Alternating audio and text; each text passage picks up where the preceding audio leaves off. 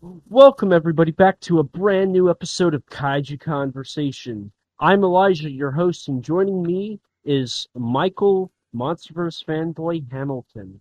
Hello, real kaiju lovers. How was I, that? I think that was pretty good. You Have think that was better than the other guy? Yeah. Have you ever Okay. thought about starting your own podcast called the Monster Island Film Vault by any chance? No, because that's a terrible name. I wouldn't call my podcast Mm, that. I mean, it's a yeah. horrible name. It's a horrible name, man. I might call it something like the Monster Island Film Directory, which is a Mm, much better title for a podcast. mhm. Yeah, it really gives you that like you know what you're saying. Film Vault's kind of like I'm an amateur, just kind of Mm-mm. spouting out a bunch of random stuff. Yeah, I mean it is. It's just it basically if you use the word film vault, it's like you're being too pretentious. It's like you want people to think that you know what you're doing, but you really don't. That's true. That's very true. Every time I record an episode with you or Nathan or Travis, I get a text once it goes live. And I want you to know I'm going to get sent a few death threats. I doubt you'll get death threats, man. Maybe you might get a few like hateful emails from Jimmy from Nasada or Timmy from Nasada. I think it's Jimmy from Nasada. I But thought it was Billy. Billy? No, I don't think it's Billy, unless he has another fictional cousin that he rants and raves about.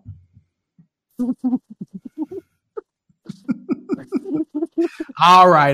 That's enough dicking around. Elijah, thank you so much for having me on your show.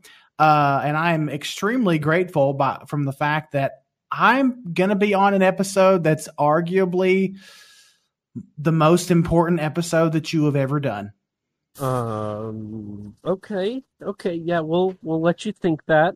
More important than Kong 33, more Yeah. important than your interview with Travis.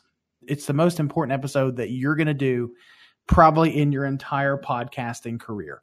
Yeah, I think this will really put my podcasting skills to the test because Mm-hmm.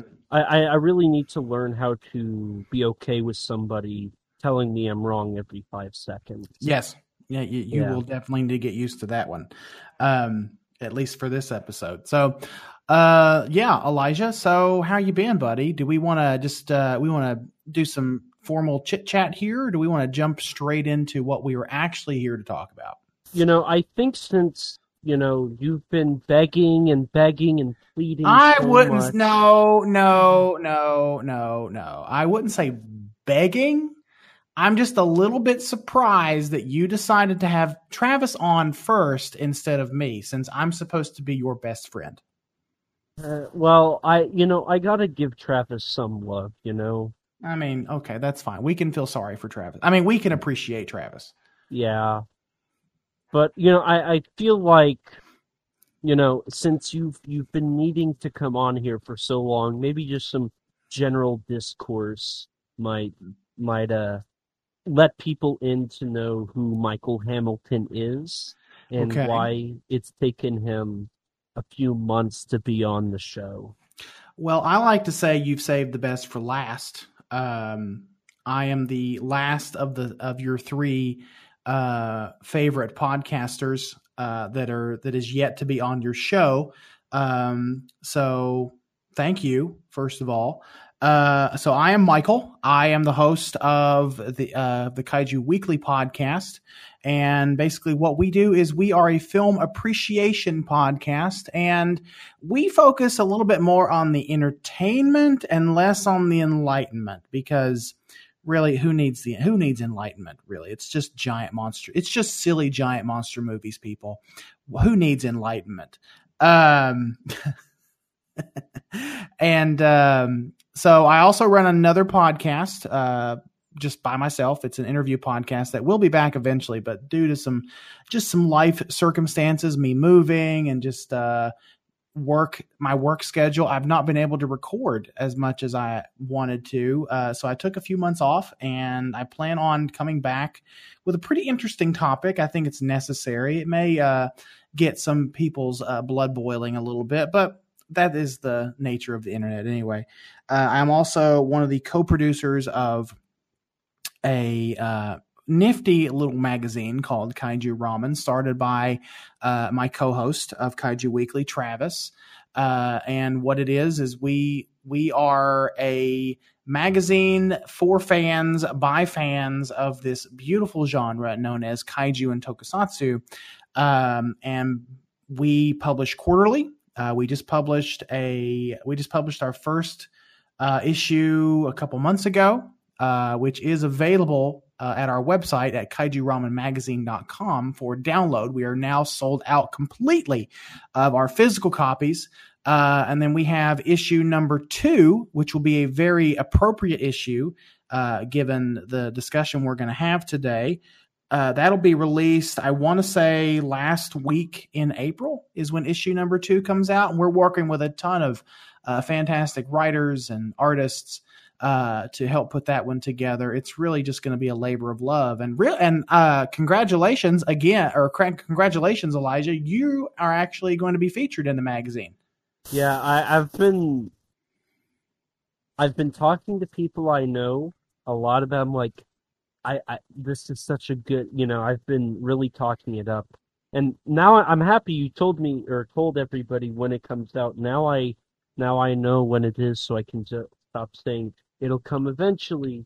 So yeah, it's the last week of April. I'm a horrible magazine publisher because I don't know the exact date of when we're dropping the magazine, but I know it's the last week of April. Now I got to ask, is there going to be physical copy? Possibly, but that is an announcement that we will make later on. We just got to get a few things in order before we announce whether or not we're going to have physical copies available. But it definitely will be digital. And I'll probably read it all the first day it comes out, and send you all of my, criticisms on people's reviews for movies.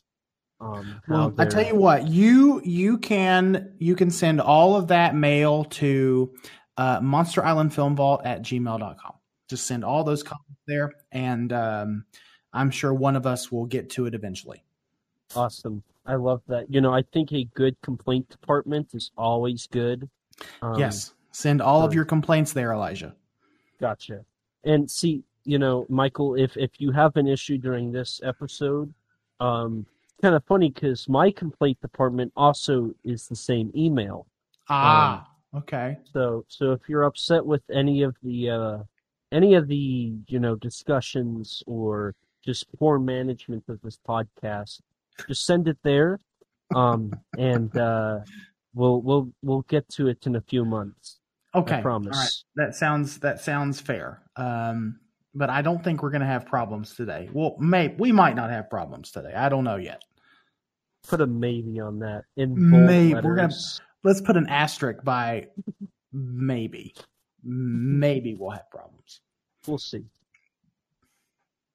But yeah, and it's a really cool. Going back to the magazine thing, it's a really cool magazine. I loved issue 1. Great issue. A lot of good stuff in it. Well, thank you, sir. I mean, it was definitely a labor of love. We put a lot of work into issue 1. We're putting even more work into issue 2.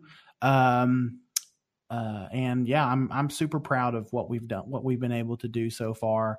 And again, if anyone wants to check out the project, you can do so by going over to kaijuramenmagazine.com. You'll have all that information. We'll even have information about the 2 podcasts that Travis and I run, Kaiju Weekly podcast that comes out every Wednesday, and my podcast, the Kaiju Groupie podcast. Nice. And all of this, of course, even though I should be saying this at the end of the episode, but who cares? All of this can be found in the description below, so check it out. Okay, well, we've spent about 10 minutes here just talking about how awesome you are, Michael. So I think we should go ahead and get into the main topic on how you're wrong about movies. So are we dispensing with the pleasantries now? We're just getting into the discourse of this episode. Is that what you're trying to tell me? Yeah, it'll probably end up being a very animalistic, nasty fight. Running into things and. Do I need? Am I going to have to go feral Goji on you to prove my point? You're more like a Kong. Let's be real here. Oh no, sir. No, sir. It is I that'll have my foot on your chest by the end of the episode. Oh, I should probably say that now. Spoilers. We're not. Yes. We don't. It's been when this episode comes out. It'll be like almost 2 weeks. Spoilers are going to be discussed. If you didn't want spoilers, don't listen because we're just going to tear this apart or butter it with some sweet icing. In one of our cases. Unless you live in Brazil or Japan or some other Asian country that I don't know about, the rest of the world has seen this movie, and so I think it's fair to talk about it. Yes, I agree. And this will actually be, so I don't know if anybody cares listening, but I've actually not said a single thing about this movie publicly. Really?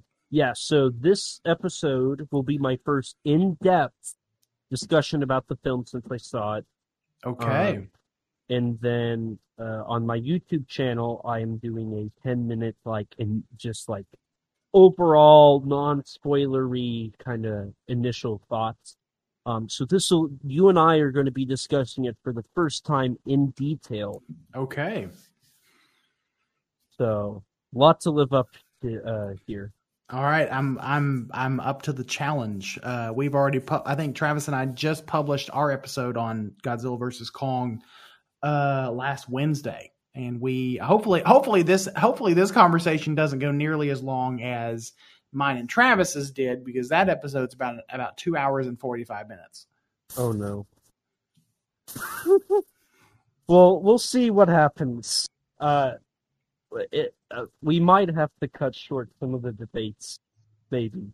We'll see. Depends on how much editing you want to do. That's true. I will say this. I haven't listened to it yet because I wanted to find out your thoughts here and now so we could fight to the death. Okay, so you're hearing my thoughts, my actual legitimate thoughts for the first time. Okay. Yes. As Mr. Sarazal would say, let them fight. Oh boy, this is where we need to cue some wrestling music. Ding ding. All right, so before we get into our review, I think we should establish how many times we've seen the film and how we have seen it. At the time of this recording, I have seen it 6 times. All right. 3 in the theater and 3 on HBO Max. Oh, come on. I know, Elijah. I don't have the intestinal fortitude to go to the theater 9 times as you. Well, my 8th time's tomorrow as of this recording. I've seen it 7 times in theaters. I don't think I'll be eating much popcorn tomorrow. My stomach's kind of popcorned out for the time being. Just sneak some snacks in from your house or something, Elijah. It's fine. Last time I did that was with Aquaman, and I almost died while eating Nerds.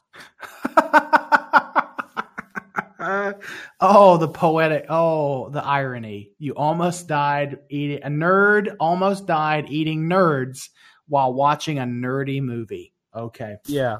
Wow. My face is pretty red. They got stuck in my throat. can I use packing up a lung while we're watching Aquaman opening night? Were you hopping up an Aqualung? Yes.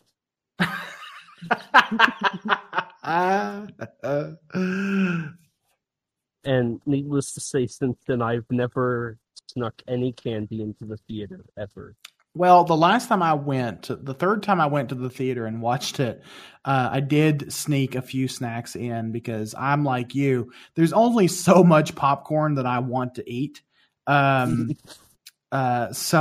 I did sneak in some Tostitos pizza rolls into the theater for my viewing pleasure. And because it was just me on that, like the third time when I watched it for the third time in the theater, it was just me. First time I watched it was on opening night here in the U.S. I watched it in IMAX with Travis and Alex and Eric from the Monsters vs. Men podcast and JR from the Drift Space. And I had a ton of popcorn then and a soda as big as my head. So I was holding a lot of liquid in by the time the movie was over. Second time, popcorn and a pretzel with a friend of mine. And then the third time I was popcorned out. And so I just took in some Tostitos pizza rolls and a Sprite. Okay, I need to ask, because during all that, this was lingering in my mind. How did you smuggle in Tostitos pizza rolls? Like, did you have like a small microwave with you, or no? I made them. No, I made them before I left. And the theater I went to the third time is not very far from my apartment, so I made them before I left, and I put them in a small Tupperware bowl. And thankfully, it was a little bit chilly that evening, so I put a jacket on, and I smuggled them in my jacket. Okay. Because that was like the big question I was having during all that. I was like, wait, how? So yes, okay, in a Tupperware bowl. Very, very interesting. Great bit of information right there. Personally, I saw it opening night in it's a theater that typically does ScreenX, but it wasn't filmed in ScreenX, so it was just a very large screen. Thursday I saw it in IMAX. Each time I saw it, I did have popcorn, so I'm wondering why I'm not having like a relapse with the popcorn just coming out of every corner of my existence, but I'm happy it hasn't happened yet. Right. Friday, I saw it in the afternoon in 4D, and then that night I saw it in Dolby. Saturday, I saw it in 3D. Mm-hmm. I didn't see it Sunday. That was like my day off of seeing the movie. Monday, I saw it in a regular theater in the afternoon, and then in the giant screen again that night. And then I ordered tickets to see it in a regular screen for this coming Sunday, which is tomorrow as of recording this, tomorrow evening. So I've spent too much on tickets.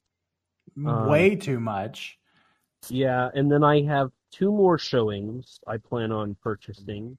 Because I figure might as well just end it at 10. 10's a nice round number. Ends with a 0. Some would say that 8 is a good round number too, because that's how many times I saw King of the Monsters in theaters. Are you just saying that so I don't beat your record? Maybe. But you're gonna beat my record anyway because you're already scheduled for tomorrow. So congratulations, you win. Hey, thanks for admitting that right now before we get into it. I appreciate it. Not only did you beat me on the times that you have watched this movie, but you still are winning against Nathan. Oh, that's right. Yeah, Nathan's taking the big L. He out is. of all of this. Nathan's taking the big L because he is a big L. Love you, Nathan. But no, it's okay. That's a lot of viewing experiences. Have you went with friends, family, or just by yourself? I've only went by myself once, so I'm not that big of a loser yet. I'm not saying it. What I'm referring to is when you see it multiple times and nobody wants to see it with you. Right. So I've only seen it alone once. Friends and family have gone the other times. Mm-hmm. But I feel like my 10th showing, I'm gonna probably end up having to go by myself. So I'll probably see it by myself one more time. Okay. Well, that seems like an appropriate way to end it. Just you and whatever snacks that you get in the theater and just basking in the glory that is Godzilla versus Kong. Yeah, the end credits are really nice. It was nice to see those go up. It told me the movie was over. Yeah. Okay. I know what your rating is so far of this movie, so you can't pretend too hard. Oh, yeah, that's right. My name isn't Ben, and I don't hate anything that Legendary puts out. So, I mean, Ben is a good guy, but he's allowed to be wrong every now and then too. That's true. That is true. Shin Godzilla's pretty bad. Yeah, I mean, Shin Godzilla is a little bit overrated. I agree. And I don't say that to be tongue in cheek. I actually believe that. I agree 100%. It's not a work of art by any means, but it's decent. It doesn't deserve to be put up on the pedestal that people put it on, but that's just my opinion. So, unfortunately, we're not here to talk about how Shin Godzilla is overrated, though I would love to. That might be a good idea in the future.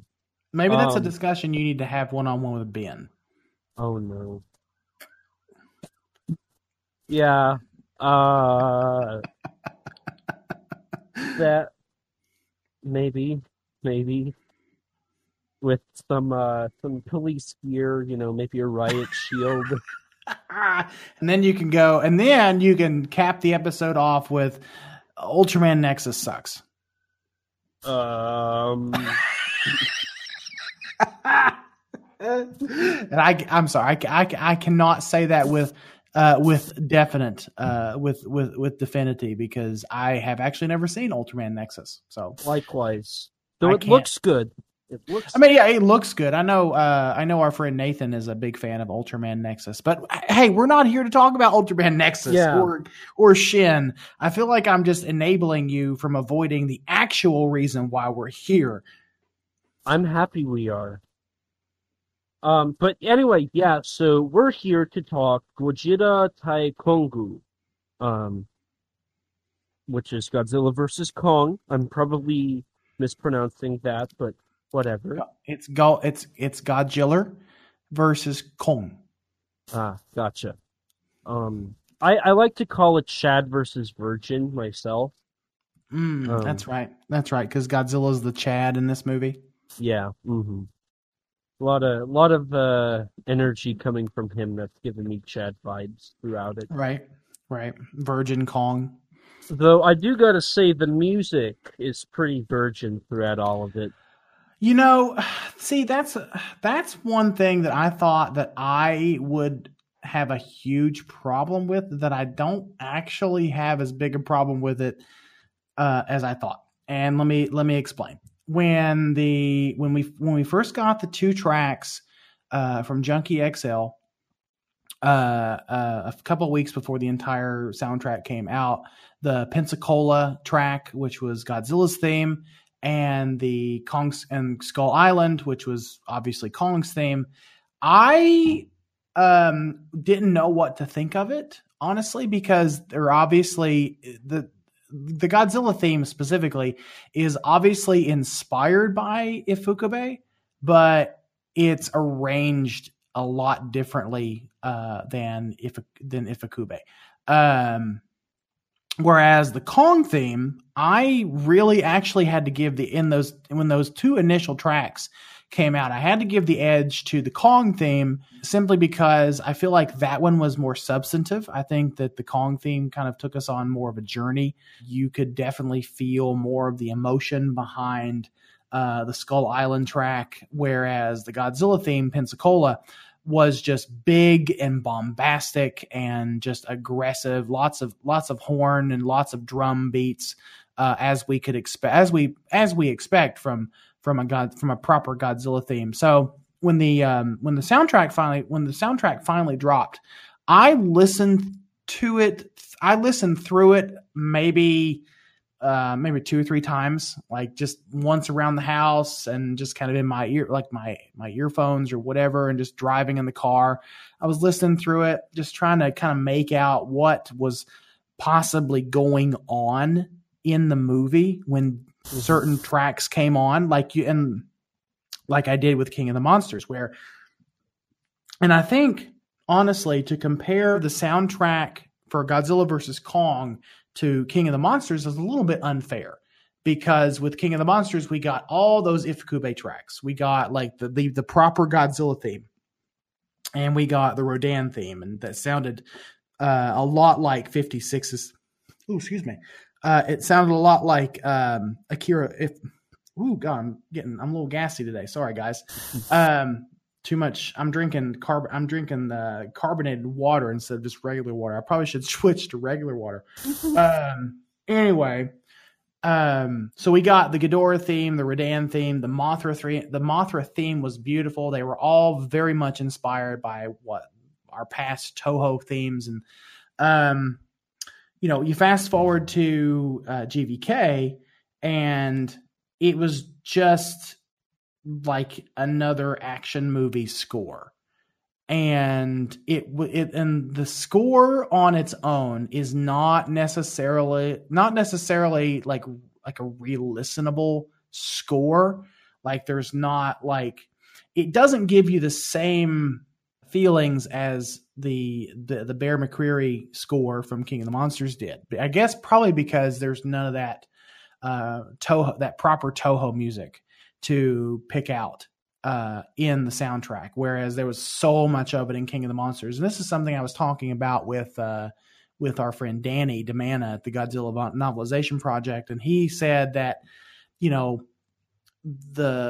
Bear McCreary did was sort of a once in a lifetime deal. It was lightning in a bottle. It was something we will probably never get again in a big budget Hollywood Godzilla movie, unless it's by Toho.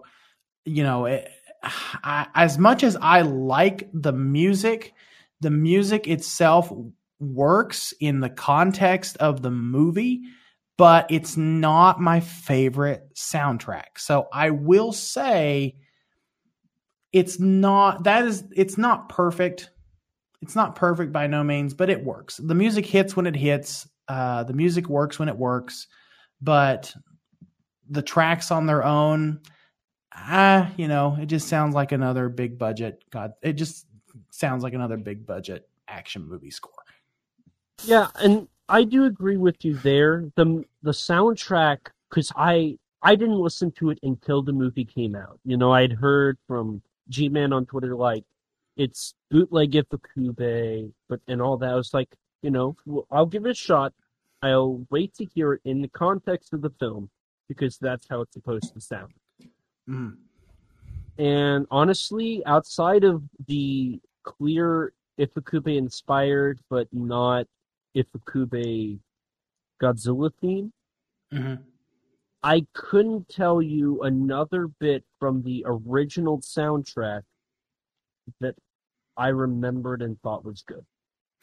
I couldn't. Yeah, I think I think the Godzilla theme for GVK was the most discernible part of that soundtrack. Like anytime you hear it throughout the soundtrack, that Godzilla is on screen.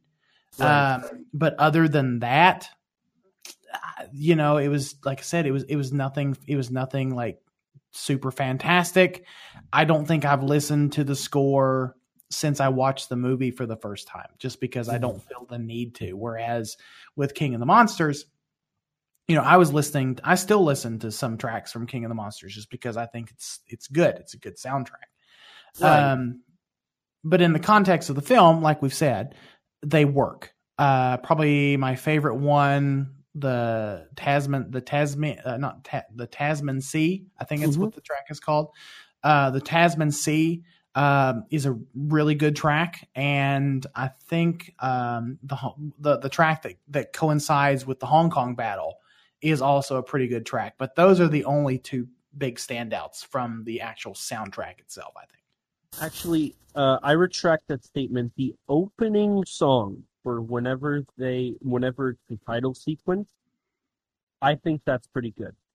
I like the dun dun dun dun dun dun dun, dun and then like the title comes up. I love that. However, that's nowhere to be found on the soundtrack. No, it's not. And there's also trailer music from I think it was the Chinese trailer that was supposedly the quote unquote Mechagodzilla theme. That was not anywhere to be found in the film or in or on the soundtrack. So that just leads me to believe that it was just filler music it was just trailer music is all it was. Mm-hmm. Which kind of my biggest thing is there's good music in GVK, but it's the music not done by Junkie XL. Or yeah, because I like the the Elvis song. I enjoyed that. I do like me some synth. So whenever the synth was playing when Millie Bobby Brown and Julian Dennison were driving to Pensacola, Florida, that was like my favorite thing. I was like, oh, I love that. I've never heard that before. And then I was told it's not Junkie XL, and I immediately was like, then what did he do in this movie that was good? Yeah, well, I mean, he did a good job, though. I think he did a good job with the score. It's just not a score that stands on its own outside of the context of the movie, if that makes sense. Do you understand what I'm saying? Yeah, because I listen to Bear McCreary stuff still. I have a playlist on Spotify that's called Pretentious Film Buff Needs This Playlist. And of course you do. Four tracks in that is Bear McCreary's Godzilla stuff. And I think Matt from Monstrosities said this the best.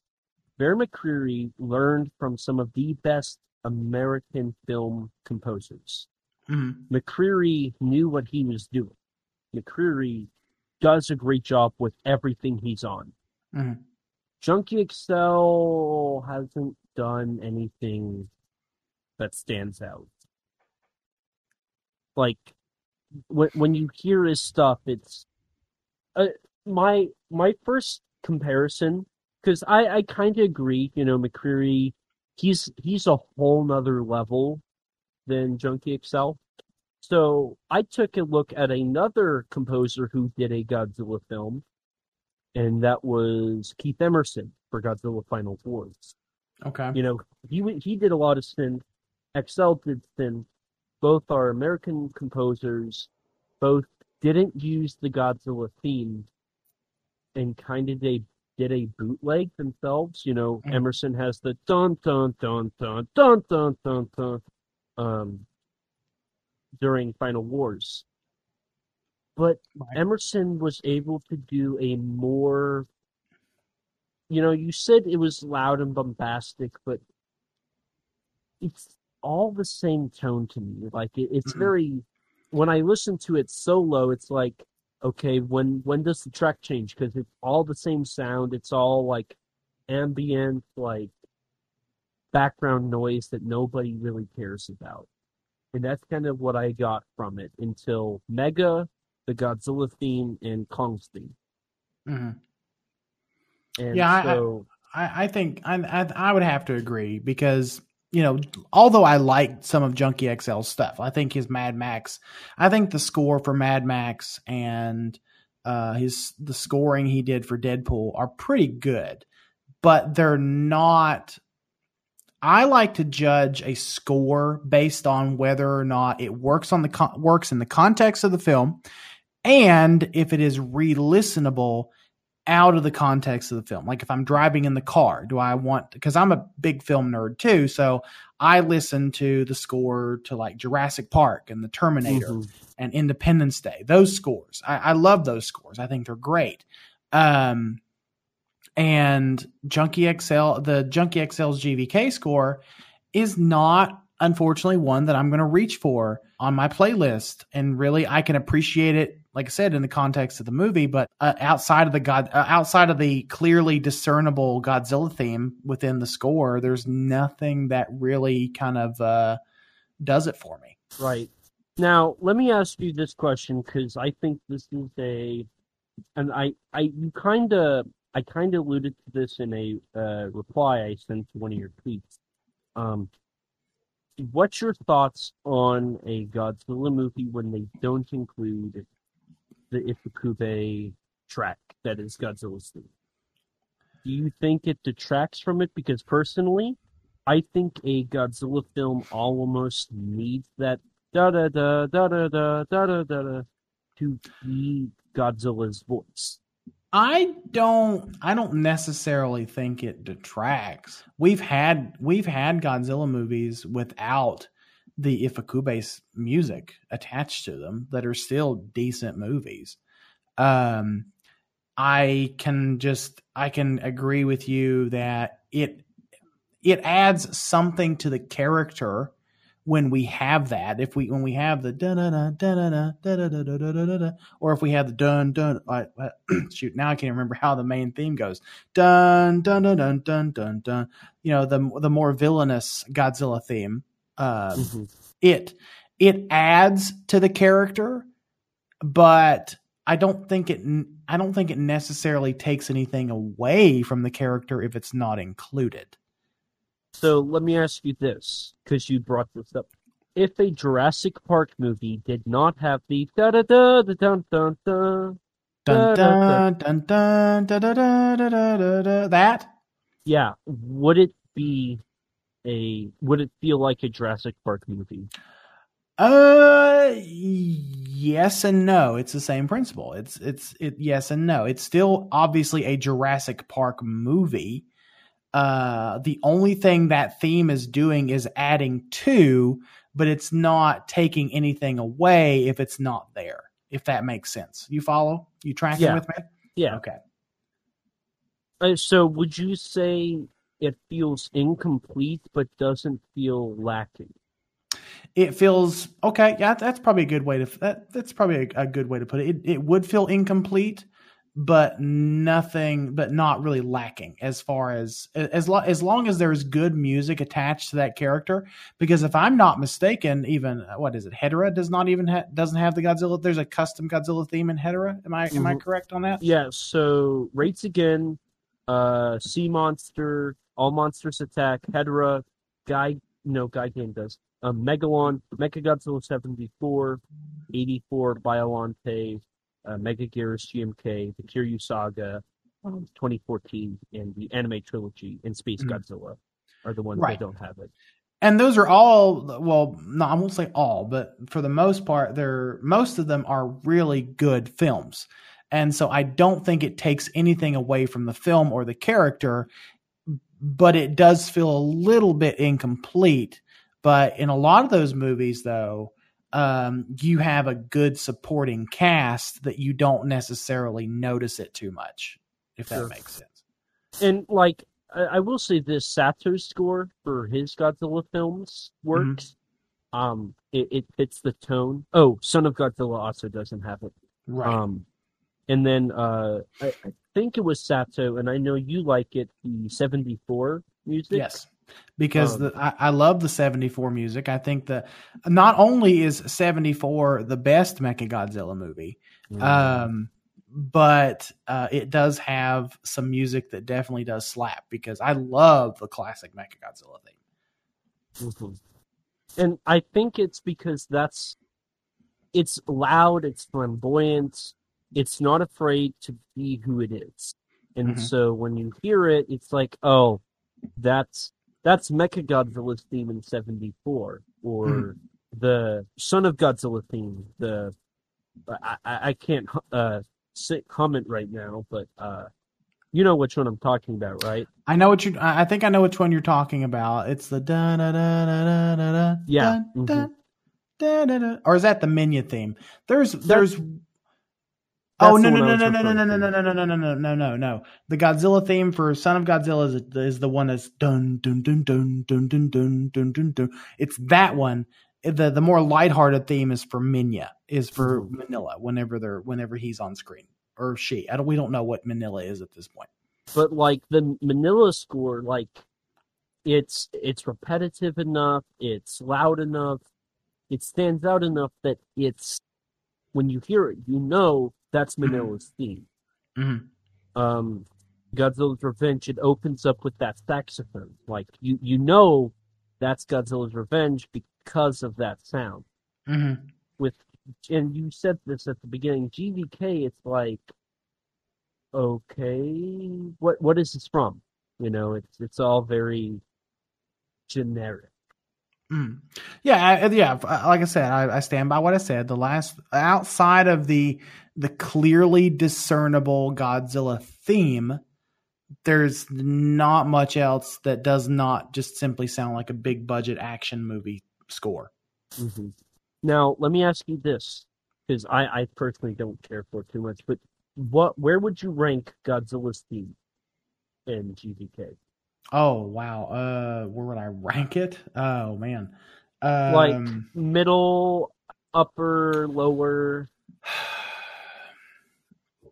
it's Ifukube enough to I would have to rank it a little bit higher, but I'm not going to rank it nearly as high as, say, what Bear McCreary did, or even what we got from uh, some of the classic Toho films, Hmm. uh, like the Final Wars, like the Godzilla theme in Final Wars. If I'm remembering that one correctly, I do like that one slightly more. Even the Godzilla theme, or even the Godzilla music that gets used in GMK, not GVK, GMK. I like it slightly more than what we get with GVK. Um, so, I mean, it's God's, like I said, it's Ifukube enough, it's Godzilla enough where I know what character that is attached to. So it's middle of the road for me, honestly. If to get a clearer answer to your question, it's about middle ways. It's about middle of the road. It's not the worst. It's not the best. That's fair. So we've been really talking about Godzilla's theme, um, but we've not been talking about Godzilla himself. So let's kind of aim this discussion now to the special effects and the visual effects in the film. Okay. Um, so since I kind of started with the last one, Michael, what did you think of the effects in this film? I think they look great. The only gripe, and it's not really even a gripe. This was a fellow podcaster. You would probably know him if I said his name right now. Did point out that the lack of mocap felt like it didn't give these creatures as much weight as maybe they had in King of the Monsters and even 2014 and then Kong Skull Island. So that hurt it a little bit, but overall, I was honestly impressed with how good the characters looked, how good the CGI was. There was no rain, there was no clouds, there was really no smoke or debris obstructing my view of these characters. Everything was well lit. In fact, before I went the day before I left town to go watch GVK, I watched Pacific Rim because I wanted to judge the Hong Kong stuff based on what was in Pacific Rim, because the stuff in Pacific Rim looks fantastic. And I will venture to say that the scenes and the CGI in Godzilla versus Kong is slightly better than what we got with Pacific Rim. Yeah, and I could agree with that. the CGI is really good. I really love the CGI in the Hollow Earth. I think that's what stood out to me the most. It was a little. I will say the Hollow Earth, and we can probably get into this when we talk about like characters and overall story. But the Hollow Earth stuff looked great, but seemed a little excessive. That's fair. But I agree with the other statement you said about the weight. When I watched the film, immediately when Godzilla was on screen in that first shot, I was like, there's no motion capture. He's moving too fluidly. It looks like somebody animated him in a computer. The fine details of like his skills moving the way they are. When he roared, how like he was turning his head, I was like, that's too natural to not be just straight up CGI. In the final fight, they're jumping around, they're running. Godzilla's twinkle toes when he's charging at Mechagodzilla, and I was just like, oh god, they took what was so awesome in the other two films. Because Godzilla runs in King of the Monsters, and it looks fine because it's motion capture. While in this one, it's like he's running around like a Ninja Turtle almost. I wouldn't say a Ninja Turtle. He's a lot more animalistic in this movie. And one of the things that stood out to me was that first little glimpse we got of I want to say Crocodile Goji when he's searching for Kong, when he's down on all fours. Kong is perched on top when he's perched on top of a building, and Godzilla is stalking Kong like an alligator. And then I think that's during round 3, if I'm not mistaken. Yeah. And the fight ends with Godzilla hitting Kong. I think the way the fight ends is Godzilla bites Kong, dislocates Kong's shoulder, throws Kong into a building. Kong struggles to get up, and Godzilla just moves with such ferocity and speed that he just overwhelms Kong with mauling him to death and biting and scratching, and eventually just overwhelms Kong to the point where Kong can't get up. But before that, he runs into a building like a Looney Tunes character. Now, I thought that was kind of funny. I will admit, I thought that was funny. That's the problem. It's hilarious. How is that a problem? How is that a problem? Because in the Monsterverse, Godzilla doesn't run his face into a building and just pops it out like a Looney Tunes character. but come on, you have to admit, like at the speed at which those two monsters are moving, and at the aggressiveness from Godzilla, it would actually kind of make sense that he would get a little bit overzealous and run into something, because he's just so furious at Kong at this point. He hates Kong's guts at this point. So he's just biting and scratching and clawing at every moment he can. And, he's not going to, of course he's going to get overzealous and run into something, but I didn't have a problem with it. It was sort of a cheeky little moment. Yeah. But I don't think it's something to be upset about. Well, okay. Here's the issue. In that scene, it would work if when Godzilla hit the building, it wasn't like a rock and he just ripped his head out. Like those buildings are way too sturdy for those monsters. There's no way those buildings would be standing up as Godzilla's mauling Kong's shoulder into the building, or running in face first and then just popping his head out. There's no way those buildings would hold up to that.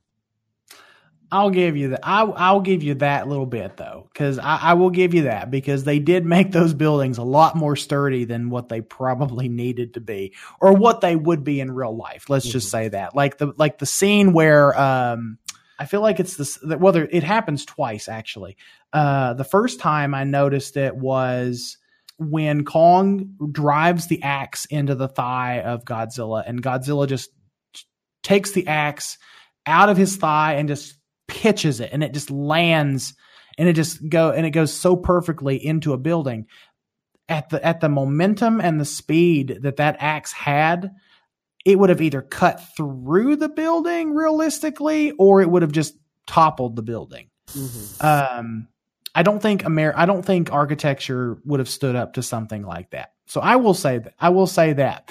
And when Godzilla grabs Kong by the arm and tosses him, basically, I think that's the moment when Kong gets his shoulder broken or shoulder dislocated. Mm-hmm. Because I think you can hear an audible like crunch of his shoulder dislocating. The building that Kong runs into doesn't budge, which that's if you want to nitpick over stuff like that, sure, we can nitpick over stuff like that, but I'm not going to, because I think that at the moment in this film, the reality that we're having to suspend is already on such a high level that, sure, like the buildings don't instantly crumble as soon as Godzilla runs his face into one. Okay, fine, whatever. It works in the context of the movie. So I didn't have a huge problem with it. And it feels in the context of the universe pre-established 3 films prior. All right, I'll give you that one.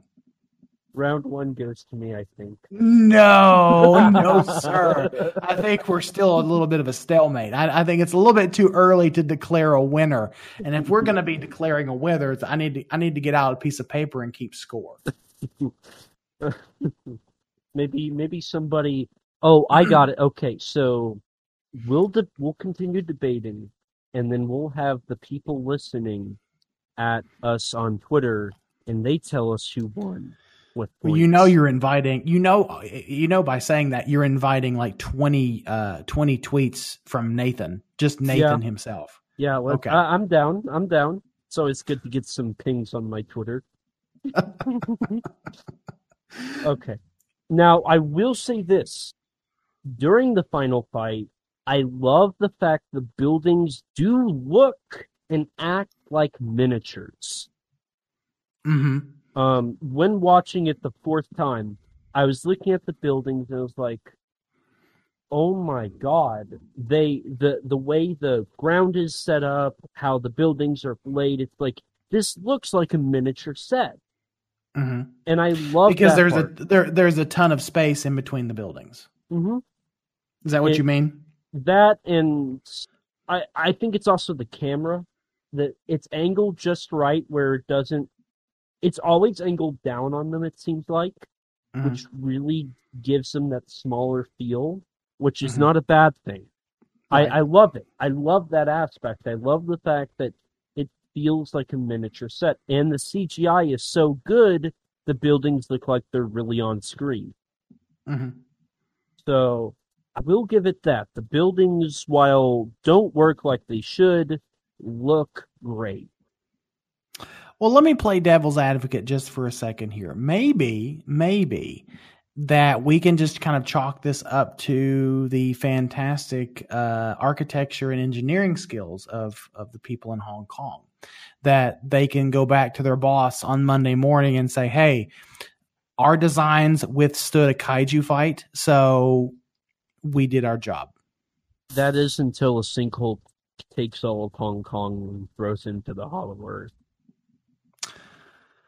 Wait, hang on. Are we talking about? Are we switching? Are we pivoting now to Godzilla burrowing into the Hollow Earth with his atomic breath?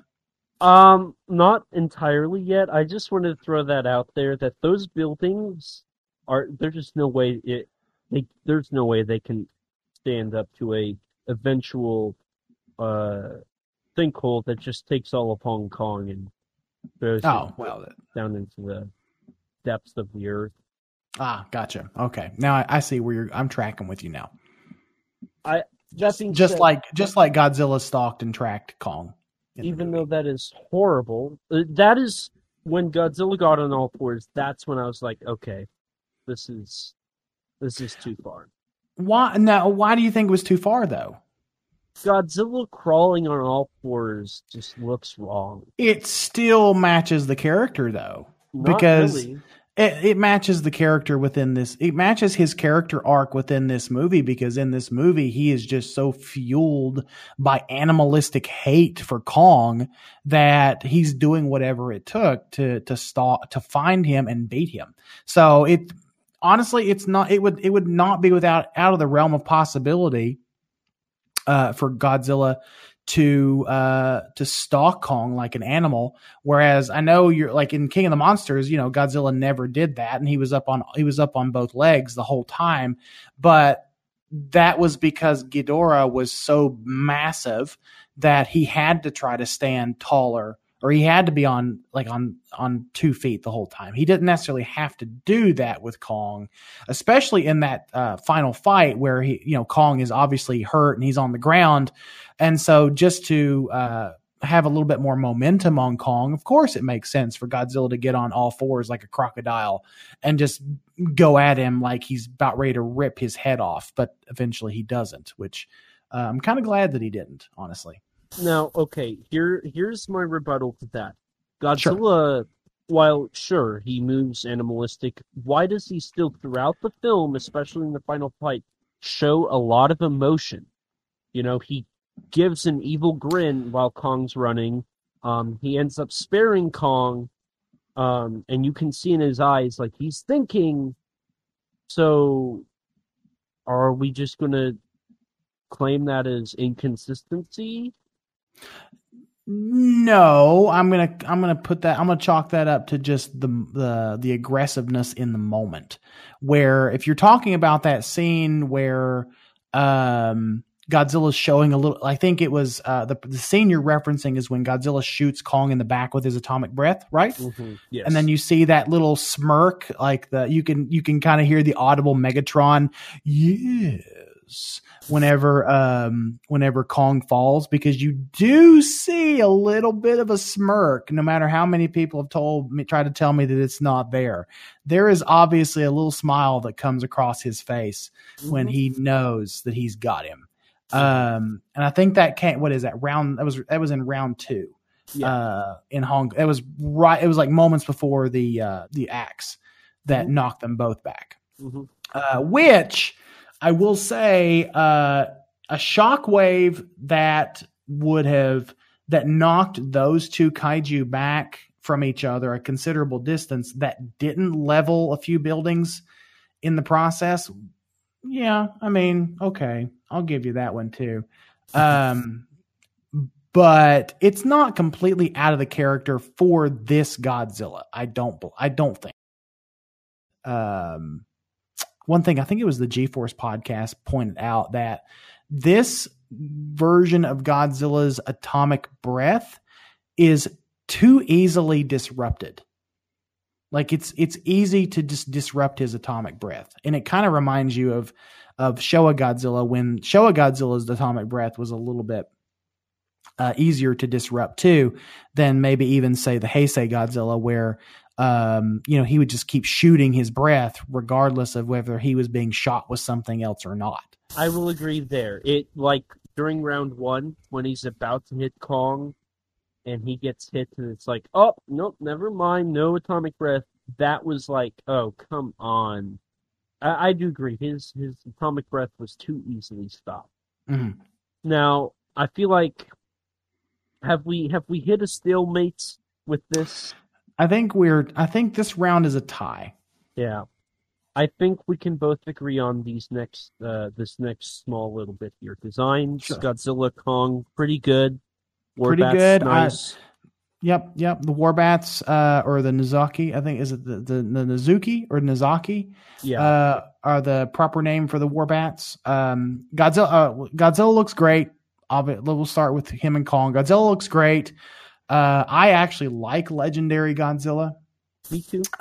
I think Legendary Godzilla has a better design than Shin. I agree.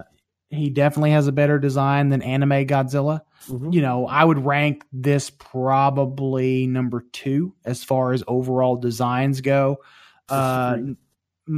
Number 1 for me is still 1968, because I have a lot of nostalgia for that design. But I like Legendary's design. It fits the character. It looks like Godzilla. Kong looks fantastic. I liked Kong in Skull Island, but I like old Burly Kong a little bit more because I think, he's a little bit more barrel chested, a little bit similar to what we got in 1962 and what we've gotten throughout the Kong franchise. I think this Kong reminds me a lot of, I think it's 76. I think the suit from 76. There's a lot of those characteristics in the Kong from Godzilla versus Kong. Then, I think it's very similar to 76 Kong. The Warbats, like we said, look great. I wish we would have got more of them, but it was just enough to make them say, "Oh, well, that's cool."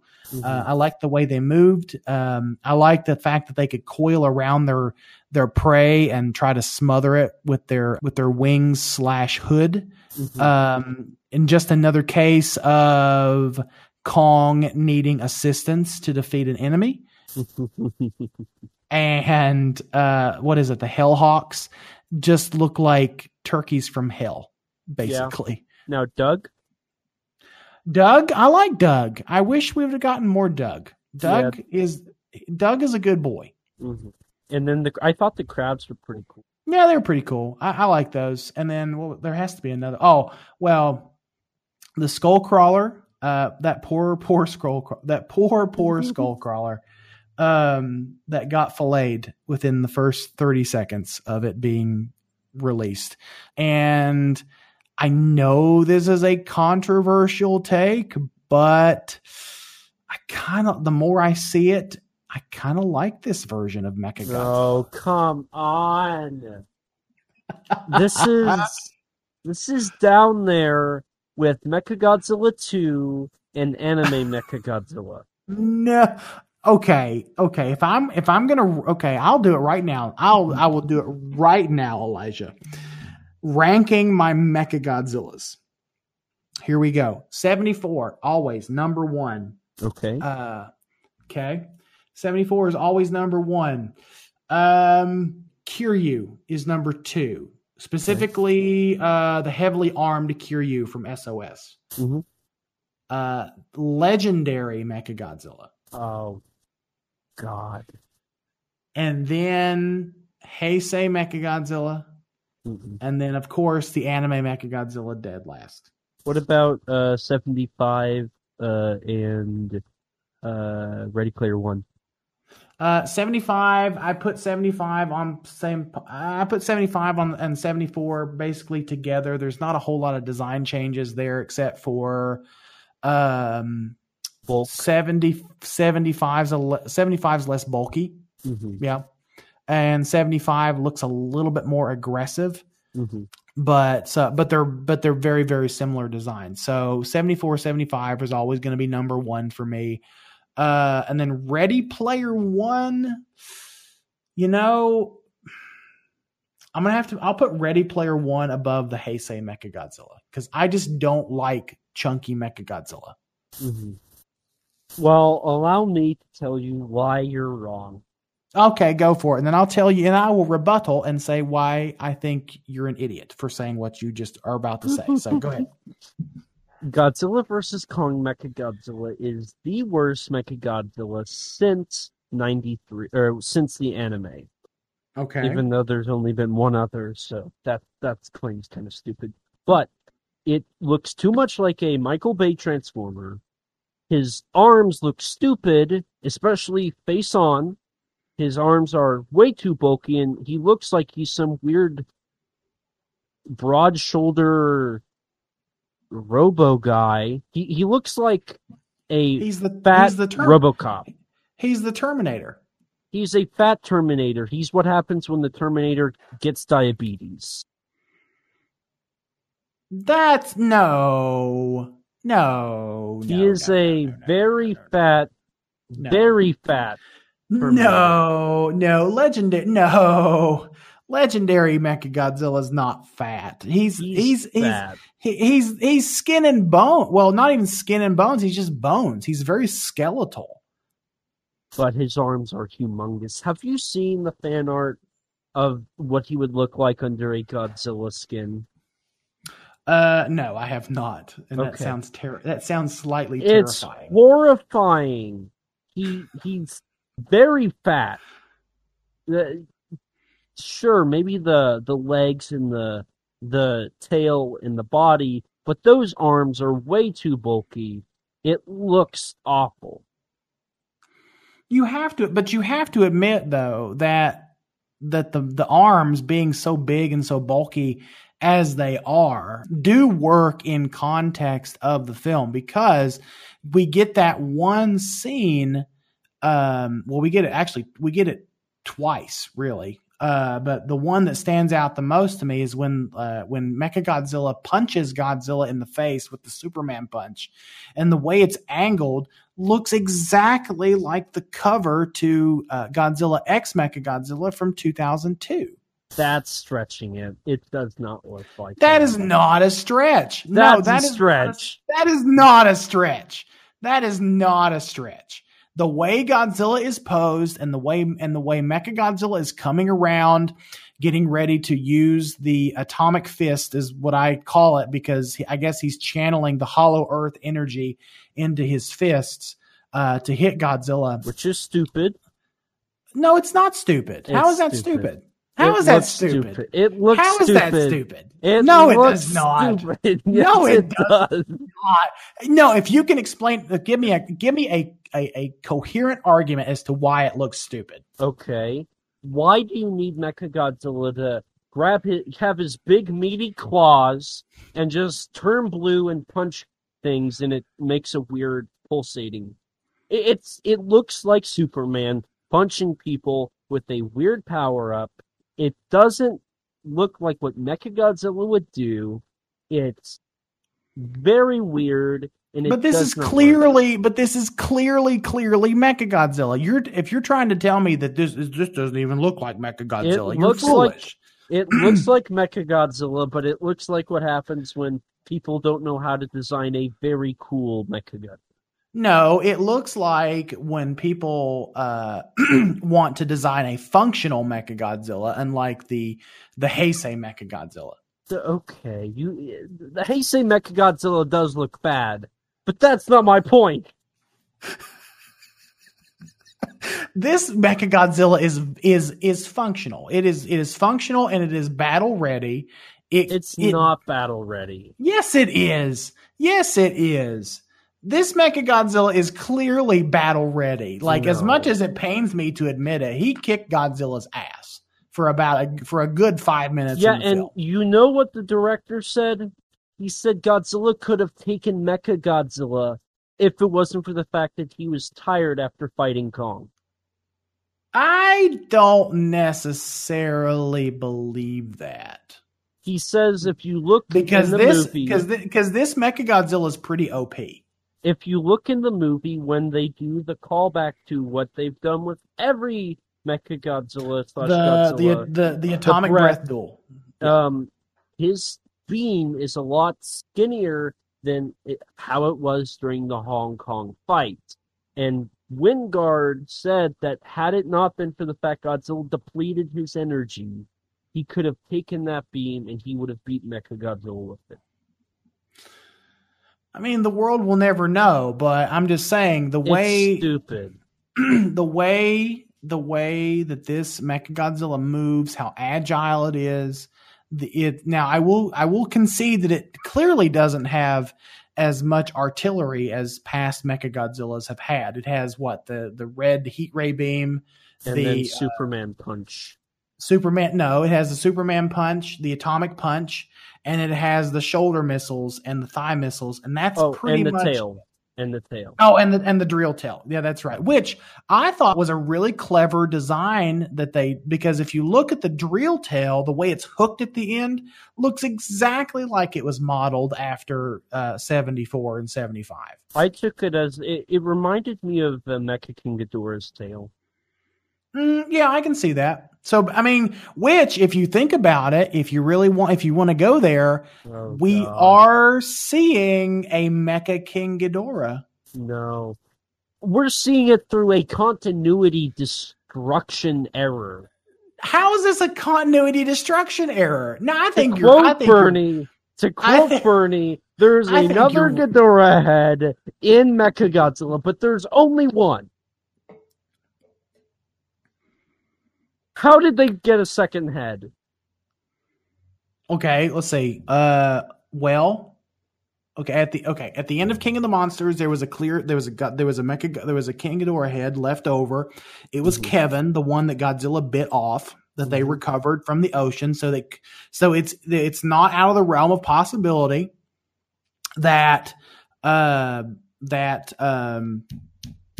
Charles Dance, Alan Jonah sold Apex the skull from King Ghidorah, and it's also not out of the realm of possibility that there was another skull recovered from the Boston battle. There was no skull because left and right got burned off, and Godzilla obliterated the middle head.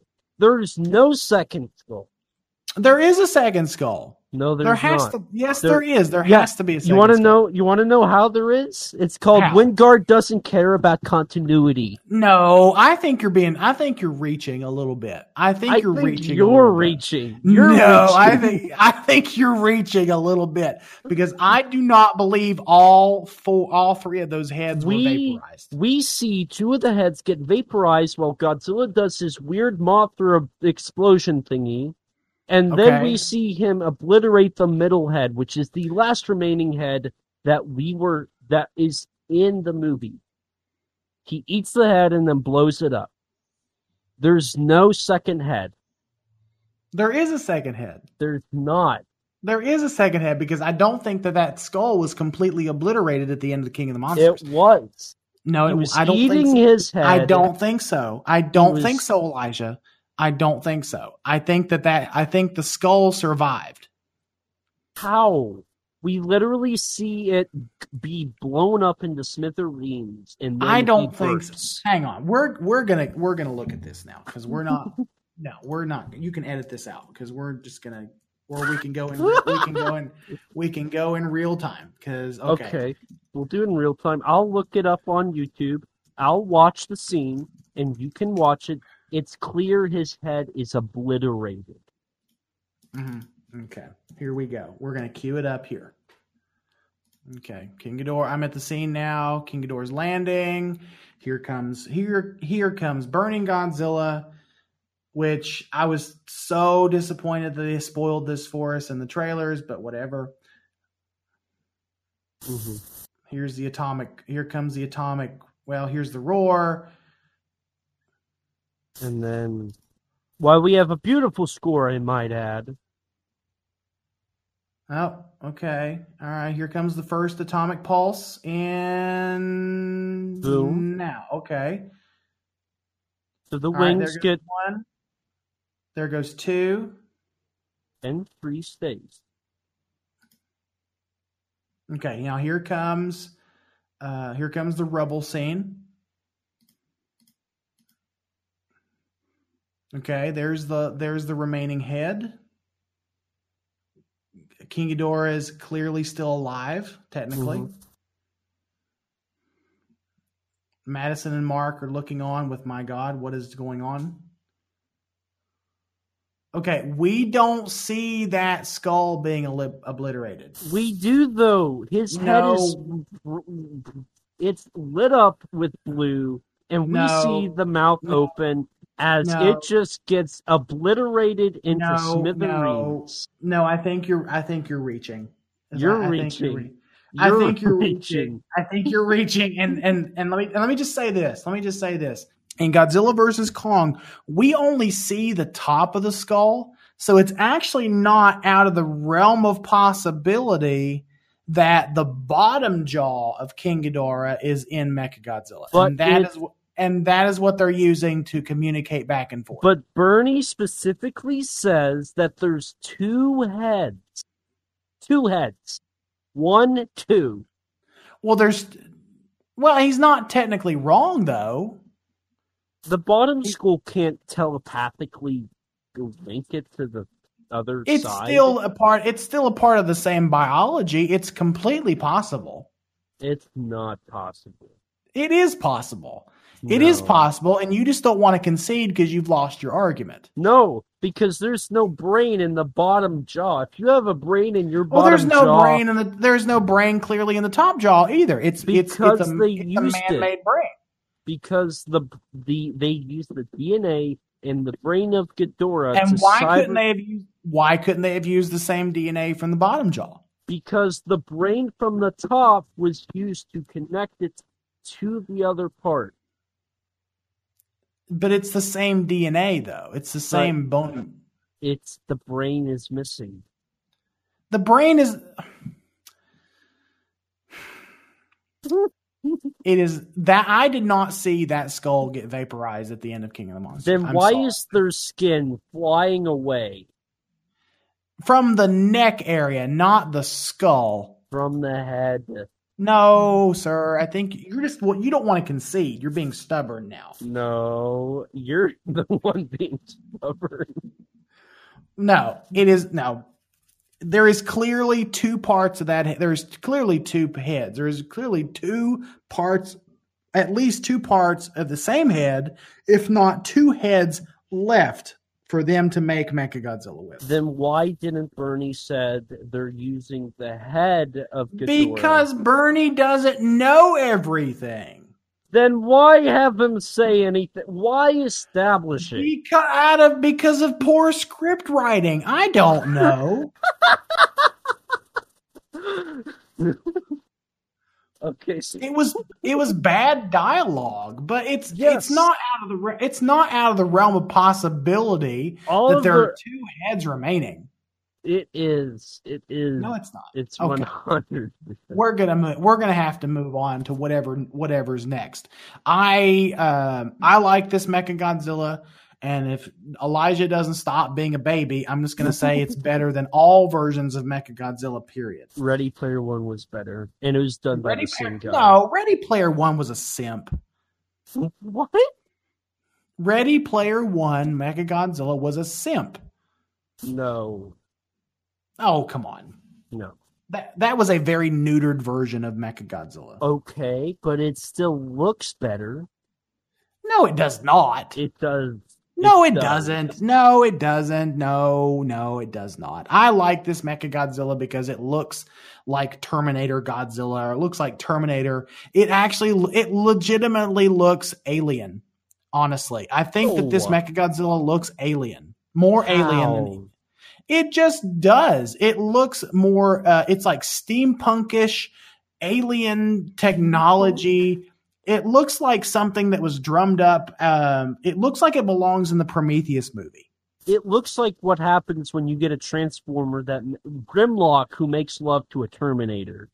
Well, it looks very alien. If this is the baby between Grimlock and a Transformer, then you would come out with Mechagodzilla, which doesn't look half bad.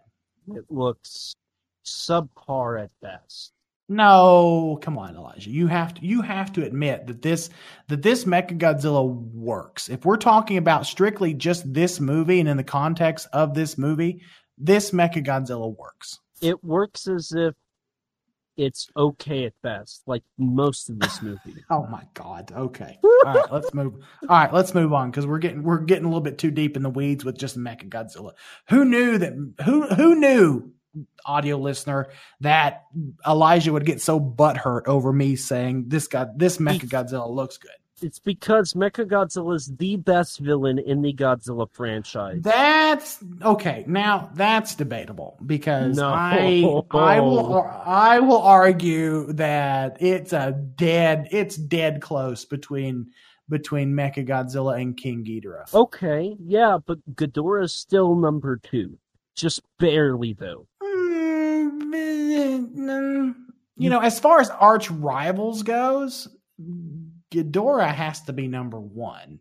But Ghidorah's lost to Godzilla not once, but not twice, but 3 times. Every time Godzilla fights Mechagodzilla, it's always he almost dies. Okay, so you want to talk about something else? Okay. It's a beautiful film. It looks good. We can agree on that, I think. We can. I do have to say I thought the final battle looked great. Yeah, the final battle is fantastic. The I final battle is everything that I hoped that this movie would be. sure. I will say this. I hope we do in the future get another futuristic, neon light looking Godzilla film. I think it looks great. I think it looks fantastic too. And the best part is I can see everything that was going on. It was dark, but it wasn't like I can't see dark. It was like sure the background's Right. kind of So yeah. I'm really anxious to get the home release of this Me too. movie. Me too. And I did like so the like we said, the Hollow Earth looks great. Though you said it was a little too much. Overdone. It was slightly overdone, I thought. Like the Kong Citadel that looks straight out of Lord of the Rings. That was a little much. I thought That's fair. Yeah, one of my friends sent me a message after he saw it, and he said, "How did they build the temple? Like that thing is huge." Maybe the Hollow Earth energy gives them superhuman or super intelligence. Yeah, that was my guess. Was maybe Kong species were Masons, and they were able to create it. Possibly, but we did get that. We did get that very fan servicey moment where Kong sits on the throne with his scepter. Mm-hmm. So it's implied that he is now King Kong, even though not legally. But that is the way that they could have done it. And I'm not gonna lie.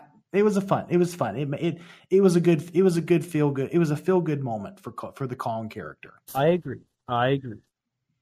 That being said, real quick, I just got to say his head's a little big. I forgot to mention that earlier. A little big. Nah, I think it's fine. I think you're just being nitpicky. Well, I think being a fanboy. I think you're being a gatekeeper, but we can move on. Okay, well then, so let's see here.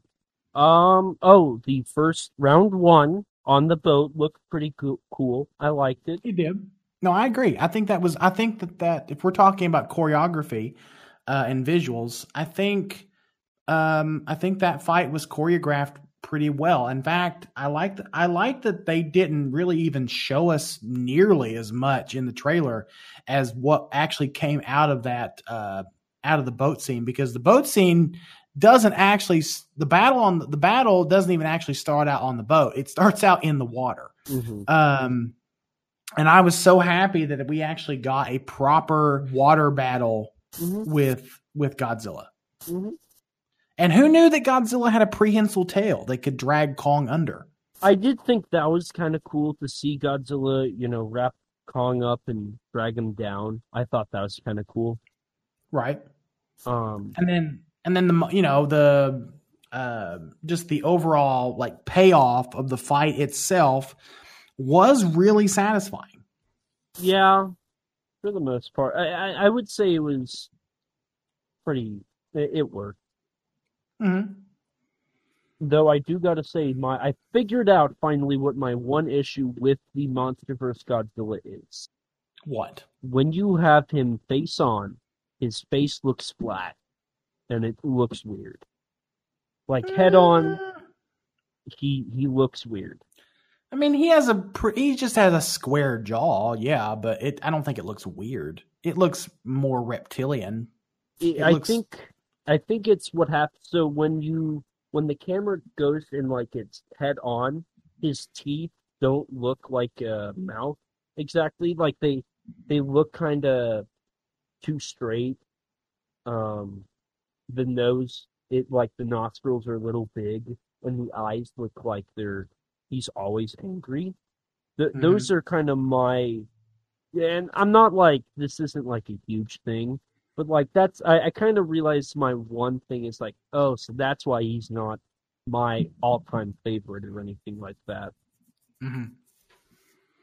But I'll give you that, because in certain angles, legendary Godzilla does look a little good. It does look a little weird. Mm-hmm. No, it's not bad. Like I want to make it's sure. Great. No, it's a great design. It's fantastic design. Mm-hmm. It's top 10 for me easily. Yeah, top 5. It has to be at least top 5 for you. Maybe it might be because you gotta so 04, 75, 54, 68, 91, top 7 maybe I don't know. So I think this is I didn't think we would get this heated yet, but I think this is where we're really, it's either you're going to be outed as a clear fanboy, okay, or we're going to agree. Okay, the human characters are the worst part of this film. Not the worst part.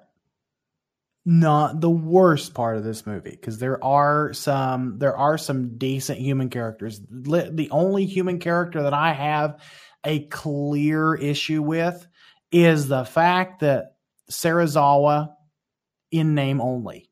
Yeah, Ren Serizawa was a piece of garbage. I wouldn't say piece of garbage, but it literally could have been anyone. In fact, I was listening to another podcast the other day, and they were really unsure if he said Serizawa or Sekizawa. That's fair. I know he is Serizawa. I know he is. Yeah, I know he is Serizawa, but still, Sekizawa I think would have been better for the character. It would have been a little bit of a deeper cut, a little deeper Easter egg, but yeah. Mm-hmm. But my God. Okay, so let me ask you, what, since I did a lot of talking just a few minutes ago, what is your main gripe with the human characters? They don't get enough development. They're all very hollow. How is Bernie's development not satisfying? Because I still am trying to understand, who is Bernie? Why is he doing this? Bernie is a conspiracy theorist. Bernie is someone who has worked for Apex, who has seen a lot of crap that he thinks is weird, and he's trying to uncover it, and so he's gonna do whatever he has to do. So, I mean, his motivations are not that hard to figure out. Most of that is established. The one part is he's seen weird stuff. That's not established in the film until we do see the Mechagodzilla thing. Mm-hmm. Outside of that, Bernie it's never established why Bernie is the way he is. It's probably, I think it could have been built on a little bit more, especially in the moment where he's sharing that little anecdote about his wife passing away. Mm-hmm. It could have been elaborated a little bit more, that maybe she died in an accident related to Apex, or something, just something to help build on the character, but it was just sort of glossed over. It was just like, yeah, this is my wife. She died. She was my rock. And I carry around this flask with some whiskey in it as a reminder, to keep fighting and to keep going. Mm-hmm. Now, let me ask you this. Did your face not light up when the movie started and it was a black screen and it was, "Welcome, everybody, to the Titans Truth podcast"? I felt so justified. Me too. I felt so justified in what we do as a hobby, and what we do basically just what we do as a hobby, like what we're doing right now. I was like, yes, I feel so seen right now.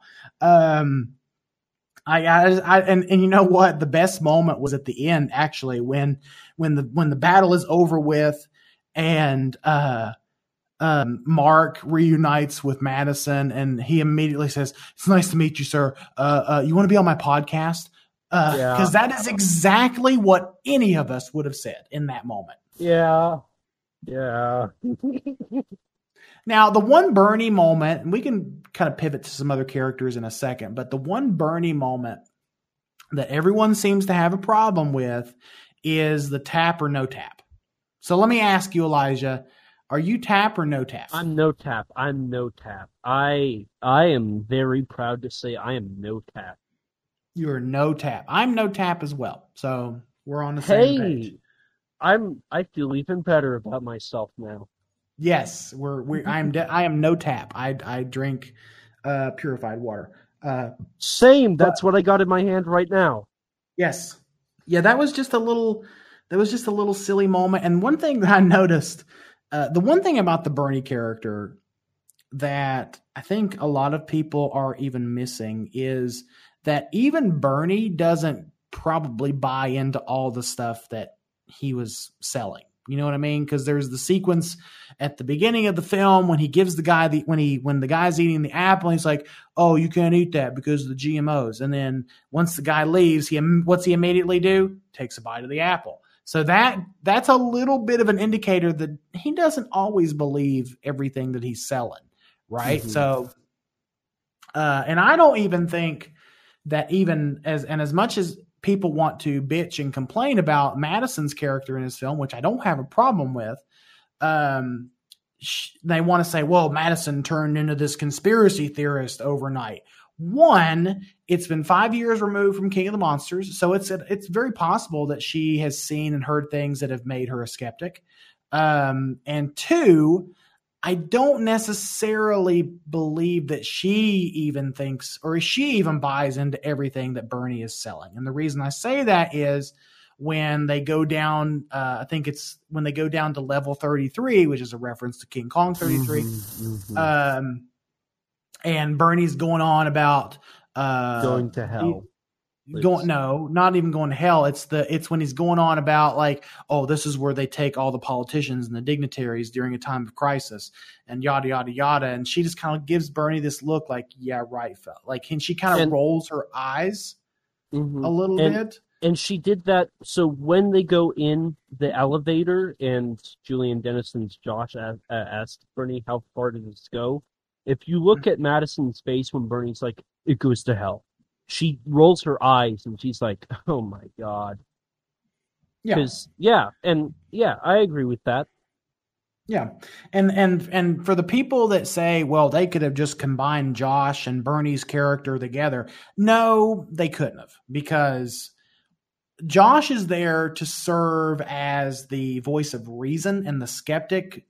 As the skeptic, Josh is there to be the voice of reason and to be skeptical as to why they're even doing this in the first place. And Bernie is the true believer, and Madison is just going along for the ride to get answers as to what's going on with Godzilla, because there's obviously something wrong with Godzilla. Right. Now, so I'm for the most part on the same page as you for Team Godzilla. I do wish, though, they would have kept in the scene with Josh and how come him and Madison know each other. That's my big issue, is there is not proper development of why people are there. Right. And it's because Wingard cut out a ton of stuff. There's a scene where Madison's getting bullied and Josh sticks up for her. That should have been at the beginning. We should have had establishments of why they're there. Right, and that could have been, and honestly, I wish that was in there, because then that would have maybe made the connection as to why Madison identifies or is willing to go along with Bernie's craziness. Mm-hmm. I agree. Maybe Madison had her own conspiracy theories and she told somebody and people were making fun of her for it. So Josh steps in to break it up, and that establishes their bond. I agree. And I feel like I like the Madison character. It's just she should have been in it more. That's my one issue, is she wasn't in it enough. Same with Mark. Mark should have been in it more. I really thought this is the way I would have played. This is the way I would have played out that final scene when Mechagodzilla stalls before Godzilla charges the axe for Kong, so that Kong could beat Mechagodzilla. When so Madison is on the phone with her dad. Josh is trying to hack into the system. He's unsuccessful. Bernie's freaking out. And then Bernie says, well, I guess if I'm going to die here, I'm not going to die sober.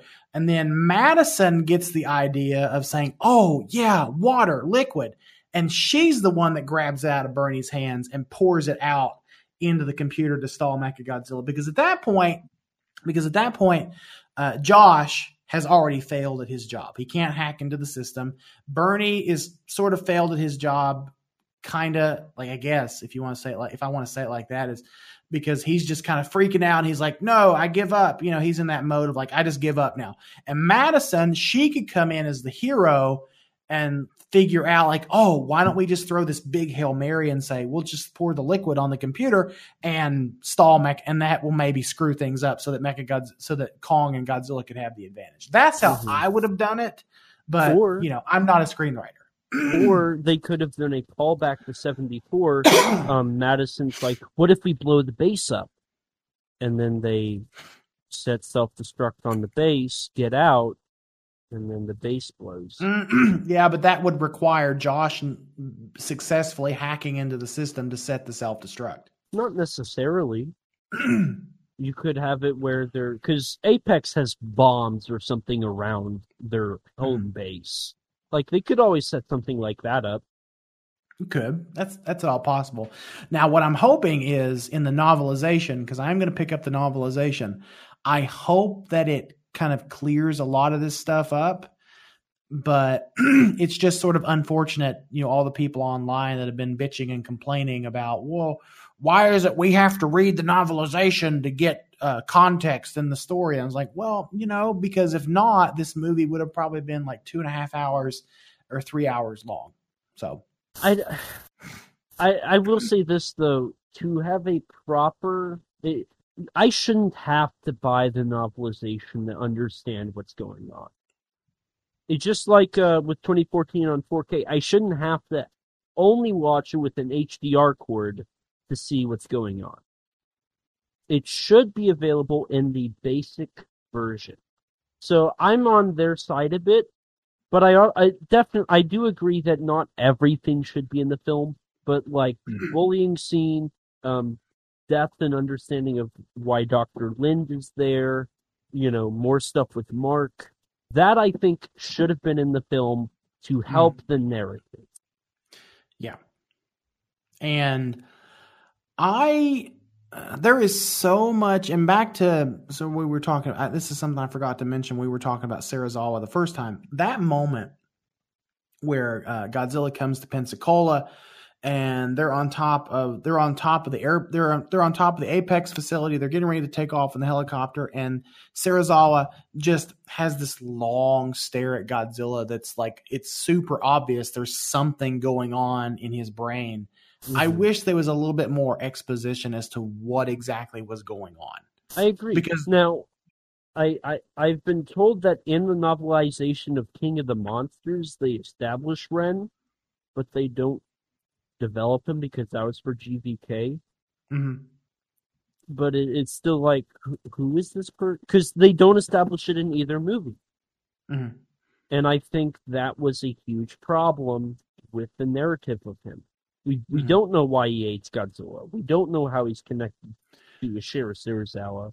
Yeah, we could assume that the reason he hates Godzilla is because his dad took his own life to save this creature who is now attacking and killing people. So he probably believes that the Titans and Godzilla are not worthy of surviving, and that man should be the apex species, which, I hand it to Walter Simmons character for having a very good villain speech that is incredibly on the nose.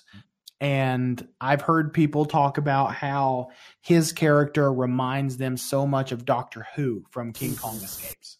I mean, there's whenever he goes and meets Dr. Lin, look at how he's wearing his jacket. I'm getting really detailed here. But the way he wears his outer jacket is he doesn't put his hands through the sleeves, and it's just kind of sitting on him. Doctor Who did the same thing in King Kong Escapes. And on top of that, the plan that Simmons okays is abducting Kong, taking Kong to the Antarctic, and going below the surface to get a energy source to power his mecha. Yes, it's the exact same story Doctor Who has, and I think that's kind of cool. I like that. It is. I liked it too. I enjoyed it. I actually enjoyed it a lot. What did you think about What did you think about our team? Our team Kong.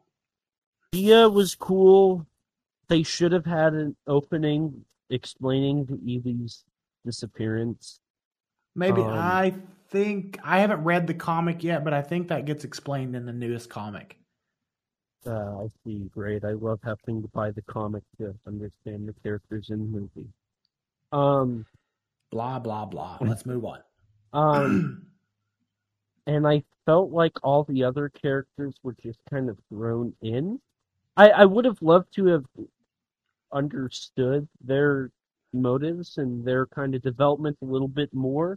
I feel like King Kong, because it's bigger, has a lot more issues with that because of the fact there's more people and they can't properly explain Lind, the Kong Whisperer, Gia, Walter Simmons' daughter, all. Yeah, Walter Simmons' daughter was just there to be evil and die. Yeah, is basically what Travis and I established when we did our review. But here's my thing, though. At the beginning, she's established as a hot-headed kind of like, I don't care, I'm above all of you kind of person. Mm-hmm. During the Tasman Sea stuff, we see her worried about Gia. Is she supposed to be out there? We see her grab Gia from falling down and picking her up, which is weird. That those two parts there, I think, break her narrative, and I don't understand why they're in there. And then when she's in the Hollow Earth, she's like back to her normal self. Mm-hmm. So it's like the middle part of the movie, she feels like a different character, and I don't understand it. I can agree with that. I mean, she's not she's there. Her character is just there as filler, honestly. I would agree. It's just there as a plot device to get to the Hollow Earth, and that's it. Now, what did you think about Gia's adopted mom? It was all right. I wish we could have got a little bit more of her background with Kong, because I think that would have been really interesting.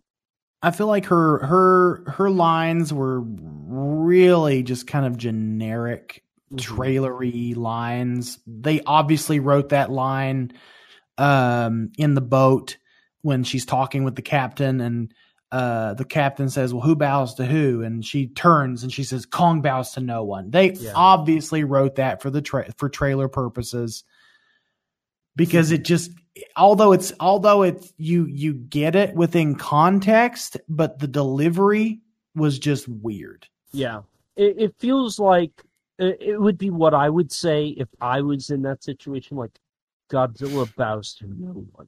And, it's very cliche. It's very over dramatic. It's, I do agree with that.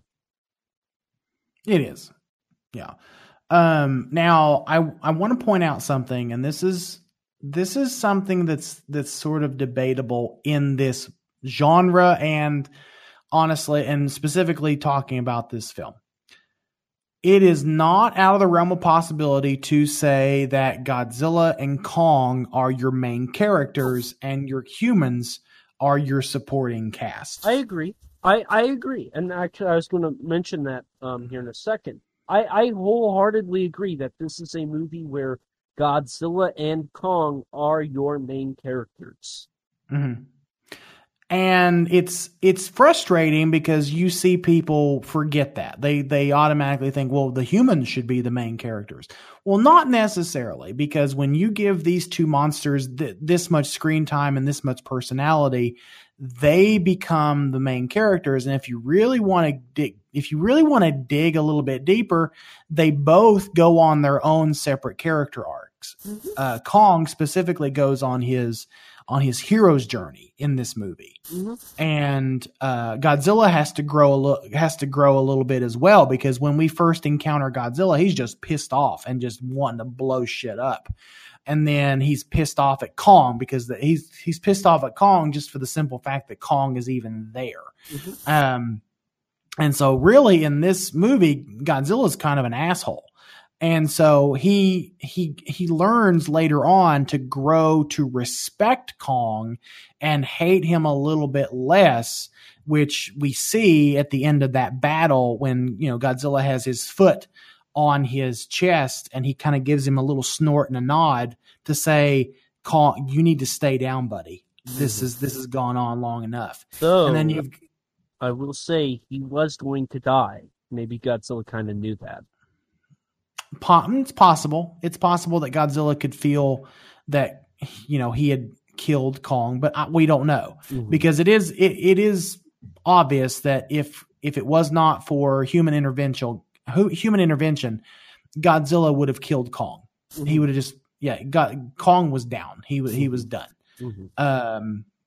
So let me ask you just really quickly, are you satisfied with the outcome? My initial reaction, no. And this is since we are talking about characters, Mechagodzilla's a character in the movie. He is.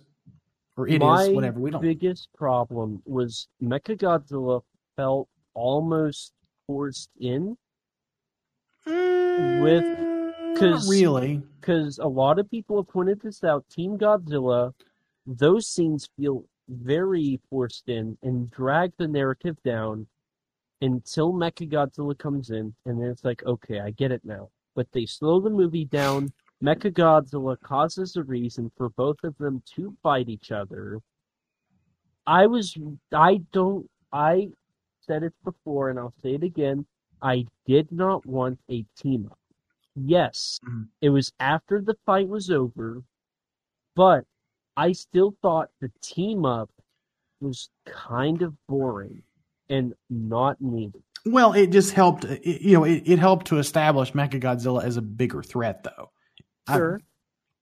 It would have been kind of weird and kind of like blah if, like, after fighting Kong all night and being basically depleted of his energy, a half-powered Godzilla just single-handedly beats Mechagodzilla. There has to be that tension there. See, so I personally, and maybe, I don't know, maybe I wouldn't have liked this either, but I was wanting them to have like a intermission between the fight between the two, where Mechagodzilla would come in to try and beat them.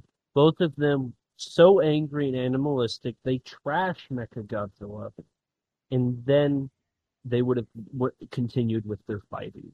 I mean, either scenario probably would have worked, but I'm personally satisfied with the outcome that we got, because we got a clear, and I've seen people online try to say, no, it wasn't a clear victory. Bullshit. It's a clear victory. I've heard it's a tie, and I've heard Kong won. Okay. Do you want me to? I'm with you, but let's play devil's advocate. Tell me why people think it was a tie, first of all. So, because nobody died, neither of them lost, but it doesn't won. Okay, so that's where that's the first mistake. To have a victory, a character does not necessarily have to die. Sure, but Kong still was able to make Godzilla leave. I don't know. I'm struggling with this one. I don't know. I don't. I No, no, no. no, because Godzilla had beat Kong to the point of death. Godzilla had beaten Kong to the point of death. It took um, it took them restarting Kong's heart with electricity, which nice touch by the way. Callback. Nice Yeah. callback to 62. It took, because in 62, Godzilla had Kong beat as well until the whole lightning fiasco. And Kong was done. He was done. He was dead in the water. He would have, if it was not for Dr. Lind, he would have died. His heart was slowing. So how they cannot get a Godzilla victory out of that is beyond me. Actually, I got it. Kong did not bow to Godzilla. He never submitted. So neither of them won. No. Kong lost because he was beaten to the point of death. What's the point of submitting when you're going to die anyway? I don't know. I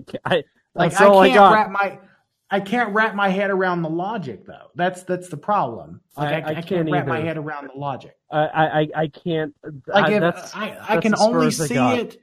I can only see it if they really wanted to hone in on those lines of Kong bows to no one. This is only over when one submits. Technically, yeah, Kong didn't submit, but Kong was the one who laid that axe. He was the one that gave up first. He was the one who laid the axe down and said, I don't want to fight you anymore. Like, I'm not going to fight you anymore. Should we get into why Kong won? Since we're kind of going down that path. Sure. Go ahead and tell me why Kong won. So Kong won because A, Kong didn't submit. B, when Kong laid down his axe, that was him saying, you know what, I'm better than you. I'm not going to fight you anymore. Godzilla, you're the sore loser. And then Godzilla walks away. And C, if Kong doesn't win, then the whole movie is pointless because it's Kong's journey to becoming king and how he is the rightful king of the monsters. And if Kong loses, then it means the whole journey we've went on with Kong is pointless. No. But why? Why is it no?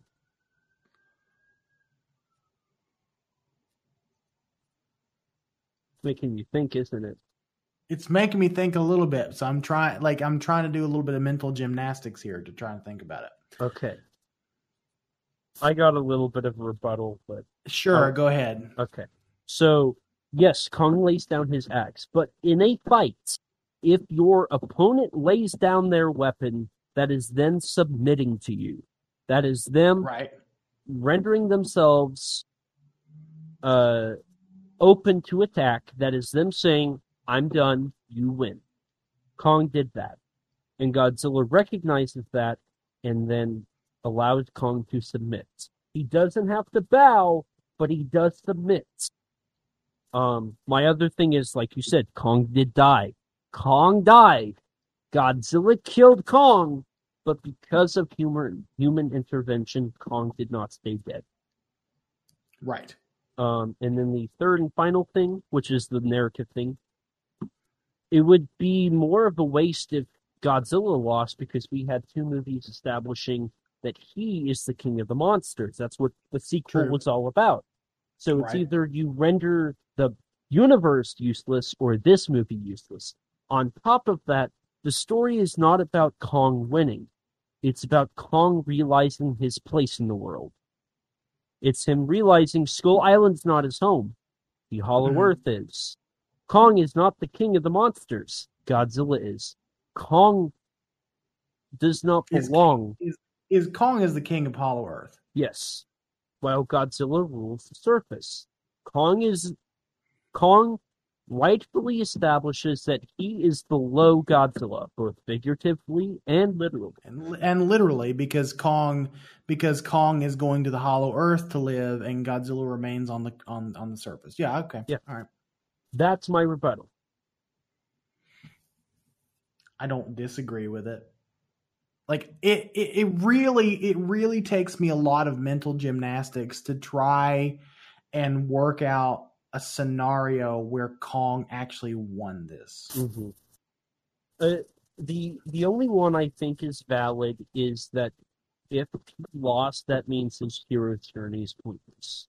I can see why people would think that. Yeah, that's the part. Yeah, that's the part that was tripping me up, because that is true. Like if Kong truly lost, then the hero's journey that we just went on for an hour and 50 minutes was completely pointless. Now, I will say, and I'm also going to point out, this is not a very Japanese film. It's very much a Western Godzilla and Kong movie. But in Japanese film, it's not out of the realm of possibility. The ending does not satisfy you. It's not where it's supposed to go. Maybe the villain wins. Or it's a somber note. They still die, but the story's over. As an example, House, 1977. In Haven't that seen movie, it, but okay. Do you care about spoilers? No, it's fine. Go ahead. Okay. It's a horror movie. It's about teenage girls going to a house, and one by one they all die. We're down to our main character, and somebody's about to get there to save her. Well, before that guy gets there, she's taken, and she is basically killed. And then she lures him into the house, and he is kind of screwed. Mm-hmm. It doesn't end on the right note. If it's a hero's journey, she should get out of the house. She does not. But also the hero's journeys wouldn't. I would have to ask Nathan this, because Nathan would know. The concept of the hero's journey is a Western concept, though. That's true. So maybe Kong's hero's journey isn't supposed to be perfect. Mm-hmm. I mean, Kong definitely goes on a hero's journey, which is, like I said, a Western concept. But it's not as clean as people probably hoped it would be. Yeah. Because I saw a lot of people online were like, why didn't Kong die? Like, why didn't they just let Kong die? Or why didn't Godzilla die? Or whatever. Neither one of them were meant to die. Mm-hmm. Which I thought was obvious, 3 years ago when they announced the movie, but I digress. Right. It's yeah. I mean, to go into this movie thinking that one is going, I never thought one was going to die. Mm-hmm. I thought that one would be beaten within probably an inch of their life, mm-hmm. which is what happened. But I didn't go into this movie expecting one to die. Honestly, certainly not. I was surprised that Kong was about to. I was really surprised they did that. Mm-hmm. I didn't think they would. I mean, if you're going to do it that way, that's probably the best way they could do it, mm-hmm. to sort of emphasize the gravity of what just happened. Mm-hmm. If Kong is because if you think about it, if Kong is just knocked out, then it doesn't have as much weight as his heart is slowing. Oh, he's dying. Mm-hmm. Oh, that's fair. Yeah, it just doesn't have as much weight to it. It would still be a victory. There would still be the open possibility of a round 3. Mm-hmm. That was I feel like that segue just kind of got wrapped up there in a nice bow. It did. It did. And speaking of round 3 and just our overall thoughts. You want to talk about the future? What were the future of the MonsterVerse? Since we're trying to wrap this one up? Sure, we'll talk about that, and then I think we'll just kind of go back to our overall thoughts, kind of summing up what we said, and then we'll end it with links. So, Michael, what do you think the future of the MonsterVerse is? Well, we know that there is a Kong anime that has been announced. Prequel. So, prequel anime, which, if they're going to continue the MonsterVerse, they're going to continue it with Kong, because the future of the Godzilla license on a legal standpoint is not certain. Like, we don't know what Toho's going to do. Now, Toho may look at what's happening here around the world, rather, with Godzilla versus Kong, and seeing how people have flocked to see it. And they may say, you know what, you guys can have the Godzilla license for another 4 years. We just certainly don't know. Now, as far as the context of this movie goes, and I said this to Alex when we walked out of the theater, and I think for the most part I still mean it. If this is the end, I'm satisfied. Mm-hmm. Yeah, if this is the end, if the MonsterVerse ends with Godzilla versus Kong, I think I'll be satisfied with that, because we've gotten way more than what I even expected. Like, this journey started in 2014 with Godzilla, and it ends with Godzilla versus Kong. And we have gotten more than our fair share of fan service and eye candy and decent story and likable characters and moments that we're probably going to debate and talk about and argue about for many more years. And, this franchise has made, and I think Legendary released a thank you video that was, had mixed reactions online. A lot of people took it as Legendary saying goodbye. And then some people took it as them just saying thank you, that we can't wait to continue. Honestly, we probably won't get a clear-cut answer from Legendary or Warner Brothers for a little bit of time now, probably until the final GVK numbers comes in, because I think it has crossed 60 million in the States, if I'm not mistaken, as of today. So it is, and I've seen a lot of people online belittle this, like, oh, it's the highest grossing movie within a pandemic. It's like, well, it's the highest grossing movie within a pandemic. If it was not a pandemic, this movie wouldn't have done very well, blah, blah, blah, blah, blah. And you know what? I'll concede that may be true. We don't know. But given the fact that we are living in the reality that we're living in now, and this movie is doing well, I mean, I don't see why Legendary and Warner Brothers and even Toho won't stand up and take notice of it. I think it would be, honestly, I think it would be foolish of them not to notice it. And I feel like there's more story to tell. Like, there's a little bit more story to tell, especially with Kong and the Hollow Earth. I think there's a lot more story to tell. Like, you can have another movie or two with just Kong, or Kong versus, or whatever. If you want to have another Godzilla movie, great. But I think if they're going to continue the MonsterVerse, they're going to continue with Kong, because, Godzilla's had, his, as much as I hate to say it, he's had his time to shine. So now it's Kong's turn. Yeah. And, I think you ended kind of on a more positive light than I'm going to, but, I think, so, like you said, the MonsterVerse is not over.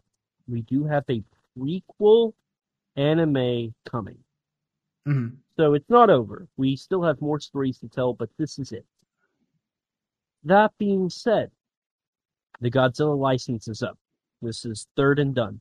Toho and Legendary have fulfilled their contract. This is the first successful Godzilla attempt with all three films. The film is doing great. It's doing really good. The movie ends on a note where Godzilla goes off into the sunset. It's, I guess in this case, a sunrise. Godzilla had his time, like you said. We've had Godzilla's hero's journey. We had him from being a force of nature to a god to another monster. We've been able to properly establish Godzilla is an animal who has emotions, who has feelings, who can learn as he goes. Mhm. And we have successfully established he is the king of the monsters, no Right. question about it. He acknowledges that he can't beat everything by himself, and he has been humanized to the point where he he can let go. He can forgive, Mhm. which is what Final Wars also did. Right. Godzilla had to forgive. He does so in this movie. The future of Godzilla, America's had him now so they got the rights in 2010, 11 years. They've Mhm. had a decade with Godzilla. I feel like we've had our time for now. Now, that's not saying in the future we can't do another take, because I would love to see more Hollywood takes on the character. Mhm. But we've had Toho's top five, we've had the theme, we've had 3 films that are all ranging in success, but all successful in some manner. We've had Godzilla be what we envision him to be, Mhm. and the fans, for the most part, have been happy with it. Now, Right. some fans not too happy. In a retrospective, I think it could have been better, but hey, we had a good 11 years with him, Mhm. and if it end now, yes, I agree. I think there's more stories to tell with Kong. I think another Kong movie would do well.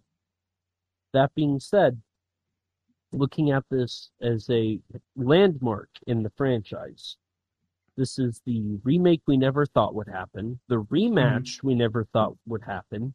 This Mhm. film saved AMC theaters. Their stocks went back up.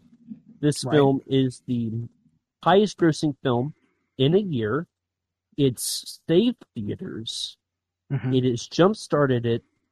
And somebody pointed this out, and I'm going to repeat it here. In 2017, Adam Wingard left Twitter because of death threats, because of what he had done with Death Note. Right now, he is single handedly holding the theater business up with this film. Right. Godzilla vs. Kong is the film of the year. This is what's bringing us back. Right. And that's And something that it's won't sort of a disappear. surreal. It's sort of a surreal moment if you think about it. It is. It's to think that the character that's been around for 66 years is the character saving what I would consider is the best part of a movie experience says something. It's Mhm. not a Marvel movie. It's not Universal horror films. It's none of that. It's Godzilla and Kong, the creatures and monsters that shaped most childhoods. Kong, the creation of the adventure film in its full spectacle thrills, with its soundtrack, with its special effects, everything. King Kong saved theaters during the Depression, Right. and here he is again. I think this film, if it's the end, it's ending on the best note it could. Even though I think it's a mediocre film, I think this is a way to walk out of the MonsterVerse. I think so. And yeah, I mean, there's really not much else. There's really not much else to say as far as the future of the MonsterVerse because we just don't know. Mm-hmm. We don't know. And I personally, I want it to continue.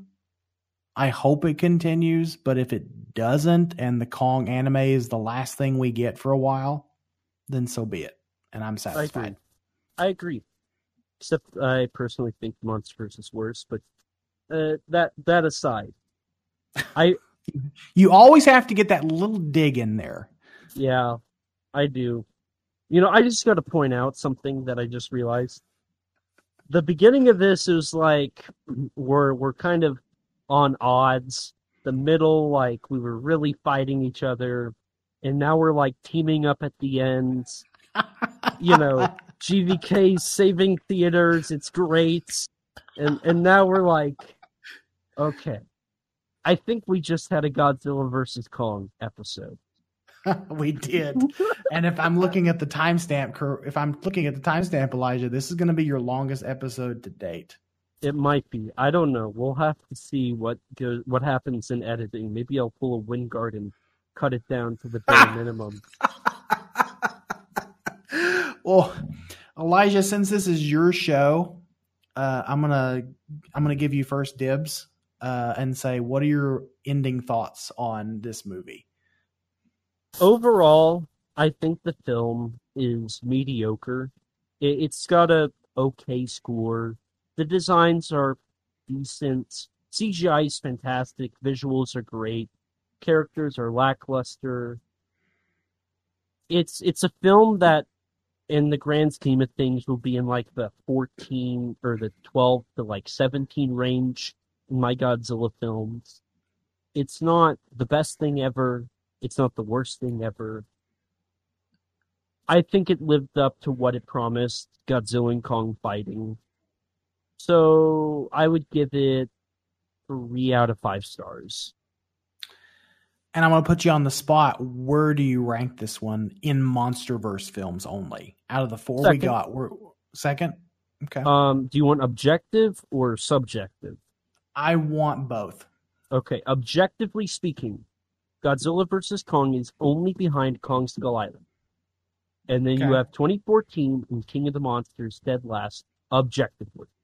Mm-hmm. Subjectively, as much as I hate on it, and I make fun of you for liking King of the Monsters, I cried during that movie. The rebirth scene, even though it's pro-nuclear, the rebirth scene was beautiful. The Ifukube theme, the CGI, great. Loved it. So subjectively, this film falls right under King of the Monsters for number 2. And then Kong Skull Island for number 3. And 2014 dead last at number 4. Mm-hmm. All right. That's fair. That's actually better than I expected you to give this film, because you were going hard after us in our group chat for loving this movie so much. Okay, so for me, I really like Godzilla vs. Kong.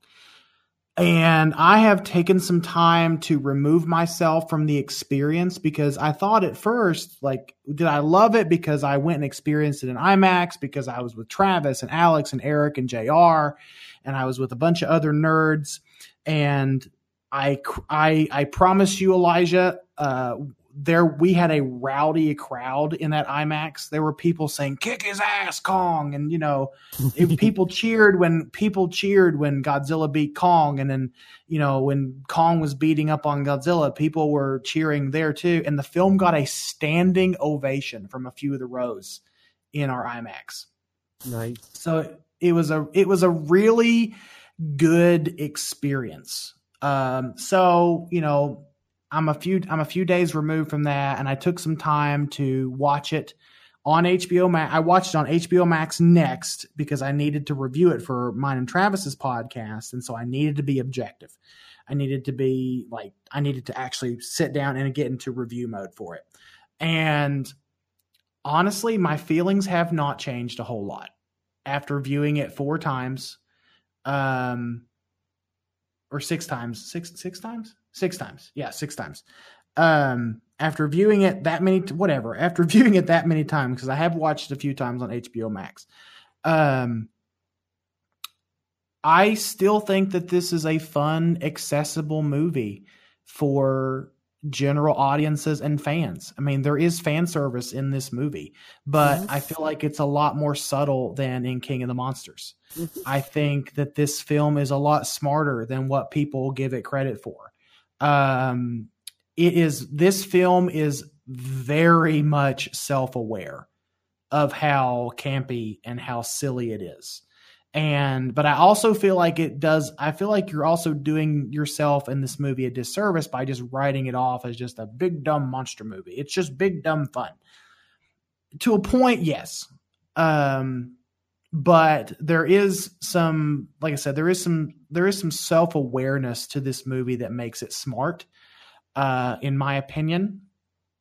And the visuals are fantastic. Like, this is hands down the most visually pleasing of all the MonsterVerse films. And I know you think Skull Island is more visually pleasing. It's beautiful. Skull Island is beautiful, but to me, this takes Skull Island and just turns the dial up a little bit further. Because then not only do we get Kong in a good light, we also get Godzilla in a good light. And I am Team Godzilla all the way. I know I was there for a while. I was just kind of poking the bear a little bit and saying Team Godzilla, but never Kong. This film made me appreciate and like Kong a lot more. Now, I did not dislike Kong as much as my co-host Travis, but I still respected the character. But this film made me like the character more.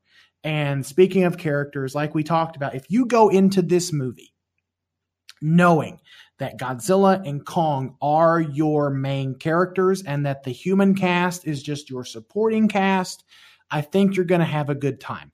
If you're going into this movie trying to overanalyze the human plot, which is, okay, it's there. There are some funny moments. The humor in this movie lands a little bit better than even King of the Monsters. Mm-hmm. You'll have a good time with it. I never thought I would ever say this, but this film made me into a Bernie bro because, of the Bernie character. The Bernie character to me is my favorite human character out of this entire movie. I actually just needed more Bernie throughout the entire film. In fact, you could have had Bernie kill Mechagodzilla, and I would have been okay with that too. Is it because you relate to him on a personal level? Possibly. But I don't unsee, and I recognize the flaws with this movie, but to me, this movie lived up to every bit of hype that we've been anticipating for the last 2 years. It fulfilled, like you said, it fulfilled its promise. And I can't fault this movie for its missteps because it did fulfill a promise. It gave us the spectacle of Godzilla versus Kong. And this is not let me just say this. This is not the first, and nor will it be the last Godzilla movie that sacrifices substance for spectacle. Like, it's not. It's there are other films in the genre that have done that, and there are going to be more. And to say that it's just a big dumb movie, I feel like does it a little bit of an injustice. And I will say this, and I said this on our show, and I'm going to repeat it here because I know you have people who listen to you as well. I personally say do not listen to the detractors on this movie. Oh, the only person that can tell you the only person that can determine this movie is bad is you. Oh, that's true. That's true. Watch it for yourself. You don't have to listen to the people online like the Steve Rifles and the Ed Godachevskis and Norman Englands. You don't have to listen to those guys. And I know this sounds crass, and I respect those guys. I respect them from everything that they've contributed to this fandom and this genre over the last several decades. But ultimately, the only opinion that matters about this movie is yours. Mm-hmm. Not theirs, not even mine and yours, Elijah. Our opinion doesn't really matter. We're just having this discussion to entertain folks. So anyone who wants to watch this film, go watch it for yourself. Determine if it's a good movie or not. I think it personally is. It's got fun. It's got the big visuals. It's got spectacle. It's got a decent story. It's not a perfect story. And it fulfills a childhood fantasy that we've been longing for God, how long has it been? 60 years? 60 years or 50 years at this point almost? Maybe. the rematch that we never thought we would get, like you said. And I'll just repeat what I said about the MonsterVerse ending. If this is the last one, I'm satisfied personally. That's just sort of where I stand. So, with all that to say, I'm going to score this the same. I'm going to give this the same score that I gave it on Kaiju Weekly. I'm going to give it a 3. I'm going to give it a 4.75 out of 5. 4.75 Godzookies out of 5, because I actually do appreciate this film. I have a lot of fun with this one. This one's totally rewatchable. This one's just as rewatchable to me as Mothra versus Godzilla from 64 or Godzilla versus Mechagodzilla from 74. Like, this is totally rewatchable, and I'm so happy that it's doing so well with general audiences, because now finally people can see what we all see in these films. So I guess I need to end it on my ranking. So you haven't listened to the episode yet, Elijah, so I'm going to remain intellectually dishonest. I'm going to remain intellectually honest and give it the same ranking that I gave it on even Kaiju Weekly, because, like I said, not much has changed. Objectively speaking, Kong Skull Island is number 1 because it is arguably the best film of the MonsterVerse. Godzilla vs. Kong is number 2. King of the Monsters is number 3. And Godzilla 2014 is last, which does not mean that Godzilla 2014 is a bad movie. It's just not one that I'm going to reach for every time I want to watch a legendary film. I'm going to reach, now that Godzilla vs. Kong is out, I'm going to reach probably for either Kong Skull Island or Godzilla vs. Kong first, and then maybe King of the Monsters if I'm feeling extra nostalgic. Subjectively speaking, as much fun as I've had with this movie, Godzilla vs. Kong, then King of the Monsters, then Kong Skull Island, and then Godzilla 2014. If I'm rejiggering my list for just pure enjoyment factor. See, we both, I noticed something. In subjectively, we just flipped 2, and objectively, we flipped, subjectively was the top 2, objectively was the bottom 2. It's kind of Interesting. So we, similar to Godzilla and Kong, we end our conversation together with an understanding that neither one of us are right and neither one of us are wrong. Man, this is Godzilla versus Kong.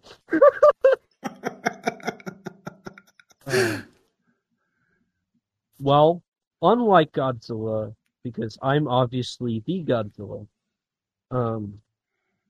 I want you to go ahead and tell us what you do and link it so I can help support you, Kong. You would, okay.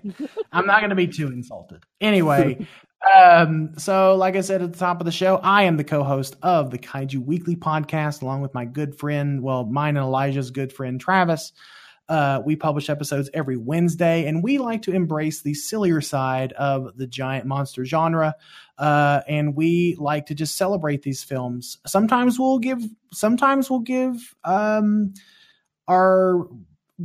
there are films that come along that don't get a glowing review, but I will say that we try to find both the positives and the negatives in every single film that we watch and review. So you can follow the podcast on Twitter at Kaiju Weekly.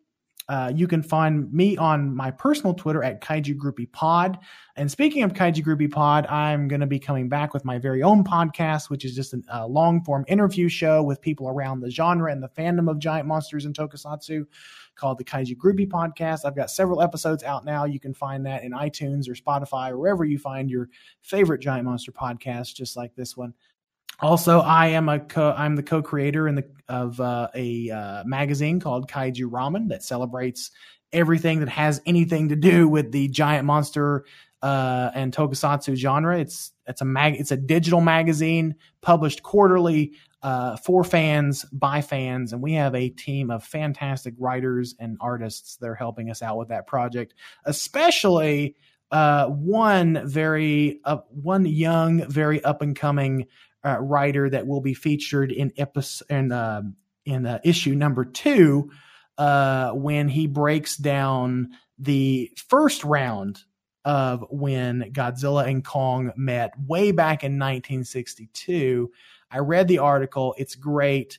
And the author of that is your very own Mr. Elijah Thomas. So congratulations, buddy. It's great to have you on the project. And thank you for letting me come on and go back and forth with you today. It was fun. I was expecting a little more yelling, but hey, I think there was an entertaining amount of yelling in this episode. I told Nathan that I was going to try to rein it in a little bit because because you are younger than me, but I didn't want to come off as a bully, similar to Godzilla in Godzilla versus Kong. I didn't want to look like a bully for most of the episode. Nice. I'm still Godzilla, but I'll let you take that. Okay. But yeah, I'm happy I could have you on for this. I was hoping to get you on before to interview. Maybe in the near future we can do that though. Maybe after issue 2 is out, we can sit down and have just a conversation about the magazine or something like that. I'd love to do that. But I'm happy I could have you on for this. I know we both have some different opinions on the MonsterVerse as a whole, but I think we were able to really see both sides of this film, and really talk about it. I appreciated what you mentioned earlier, a few minutes ago, about how neither one of us is right, but neither one of us is wrong, and it is up to everybody listening to decide for themselves who is king, and whether that could be GVK or King of the Monsters or Toho Film. It's up to you. And well, at least we can comfortably say that the MonsterVerse is better than the Snyderverse. I haven't watched it, so sure, yes, 100%. Honestly, I've seen both Wonder Woman's and Justice League. That's about all I've watched. Because I nearly died watching Aquaman. So I feel like that is a bad idea for me to watch those films. But that does have a kaiju in it, to be fair. It's true, it does. But yeah, it was awesome. And I hope I don't get any hate messages for disliking stuff.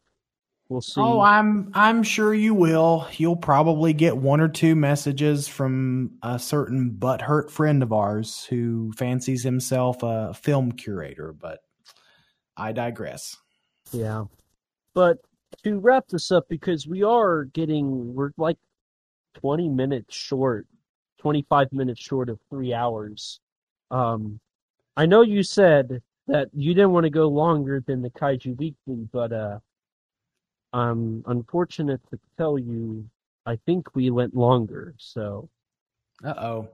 Well, I mean, GVK deserved a long episode because it is such a fantastic movie. No, it's such a bad movie that it deserved to be ripped apart to shreds.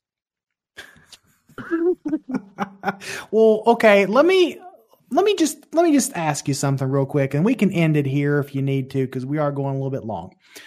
For someone who dislikes this movie so much, why did you go to see it 9 times? Okay, so the reason... actually, I'm happy you mentioned this, because I've been asked this like 30,000 times. The reason I went to see it 8 times in theaters, eventually 9 and 10, is a few reasons. One, it's Godzilla. I want to support the franchise I love. I buy Playmates toys. I go see movies multiple times. I buy 5 to 17 copies of each movie. I want to show my support and love for the franchise. I'm a Godzilla fan through and through, and I will proudly spend thousands of dollars to prove that I'm just that to myself and everybody around me. My second reason is this could be the last Godzilla movie we have for a long time in the United States. That's a English film. And I wanted to go out with a bang. And it's Godzilla and Kong. We're not going to get another movie like this for a while. So why not enjoy it while it's here? Right. And my third and final reason, and this is honestly why I want to support theaters. The reason I've seen it, I'll be seeing it 10 times in theaters, not a single time on HBO Max, is the theaters are the place to go. That is the place to see a movie. And when I heard theaters were closing down and the theater business is in jeopardy because of streaming, I wanted to make a statement. Even though I'm not an influencer, you know, I honestly what I do doesn't matter. I wanted to show that my love is for sitting in a theater, eating popcorn, watching movies.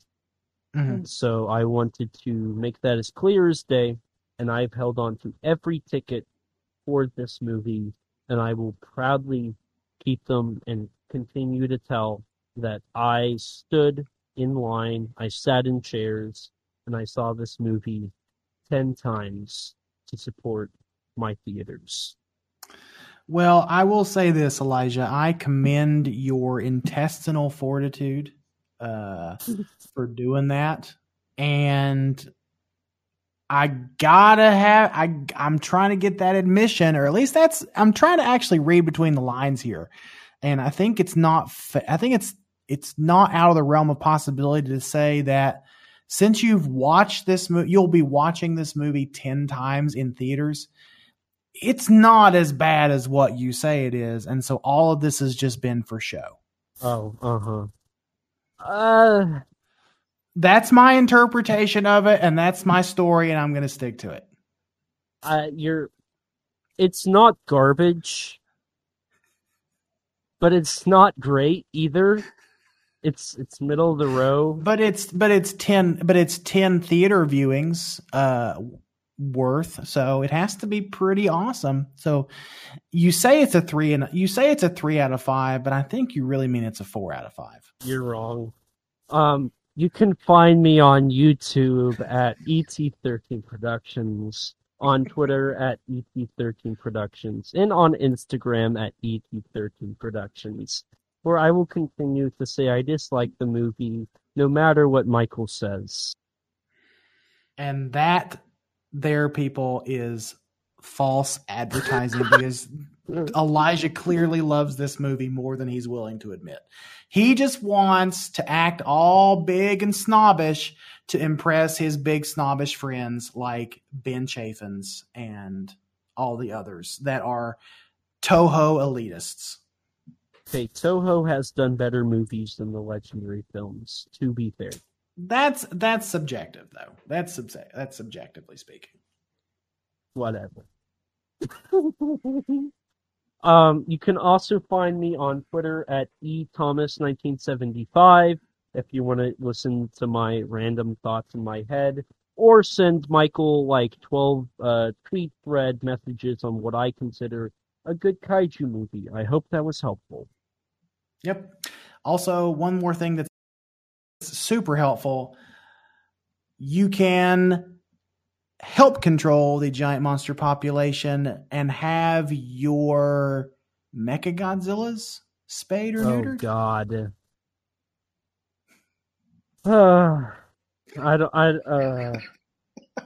Oh God.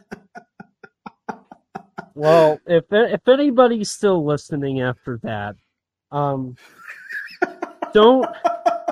don't forget to rate us on iTunes. That boosts our ratings and helps us get recommended to more people. Just like you, recently, and this is all thanks to you and Travis, Michael, that I saw this. Recently, we did have some random 1-star reviews with no context. I don't typically do this, but if you could review it, give us a 5-star, that'd be nice. Um, I don't appreciate getting review bombed, but to each their own. You guys keep doing what you want to do. I'm not going to dictate that. Um, but it'd be a nice thing to see some 5 stars on there. I agree. If you don't have an Apple device, which I don't blame you, I don't, and anybody that does, Android's better. Trust me. That's subjective, but okay. You can tweet us and follow us on Twitter at KAIJU_CONVERS. If you don't have either of those, you can like us on Facebook or follow us on Instagram and contact us that way. If you're like me before podcasting and you don't have any social media, props to you. That must be a wonderful thing. You can email us at kaijuconversation@gmail.com. All lowercase, all one word. You know the drill. As always, we'll read your reviews on air if you have something, or if you just leave a 1-star and you don't really put anything after that. I can't read it. Sorry. You're lost, I guess. We also have merchandise on Teespring. Eventually, we'll get some original artwork. That's to be determined. But if you want our awesome logo, definitely check that out. If you'd like to chat with me one-on-one or hear other people's opinions on different subjects, you can join our Discord server, which is actually where we're recording right now. As we speak, there's been some conversations going on in the different chats. A lot of people sharing their love for kaiju, which is always awesome to join into. And don't forget to subscribe to our YouTube channel and hit the bell so you can be notified anytime we upload. We do some short little clips here and there, just us, or mainly me talking. We do some bonus episodes, all that fun stuff. A huge thanks to our editor Rex for editing these episodes. He'll probably be up all night doing this one, but you know what? We appreciate him for it. So thank you, Rex. His stuff can be found in the links down below. And everybody, actually, before we leave, thank you, Michael, so much for joining us. I appreciate it a lot. It's been a great chat, and I have enjoyed the last almost 3 hours with you. More than Nathan. You're a lot better than Nathan. Thank you. I always knew that I was better than Nathan, too. Well, thanks, guys, so much for watching, and remember, life's too short to not talk big. Bye, guys. Bye, guys.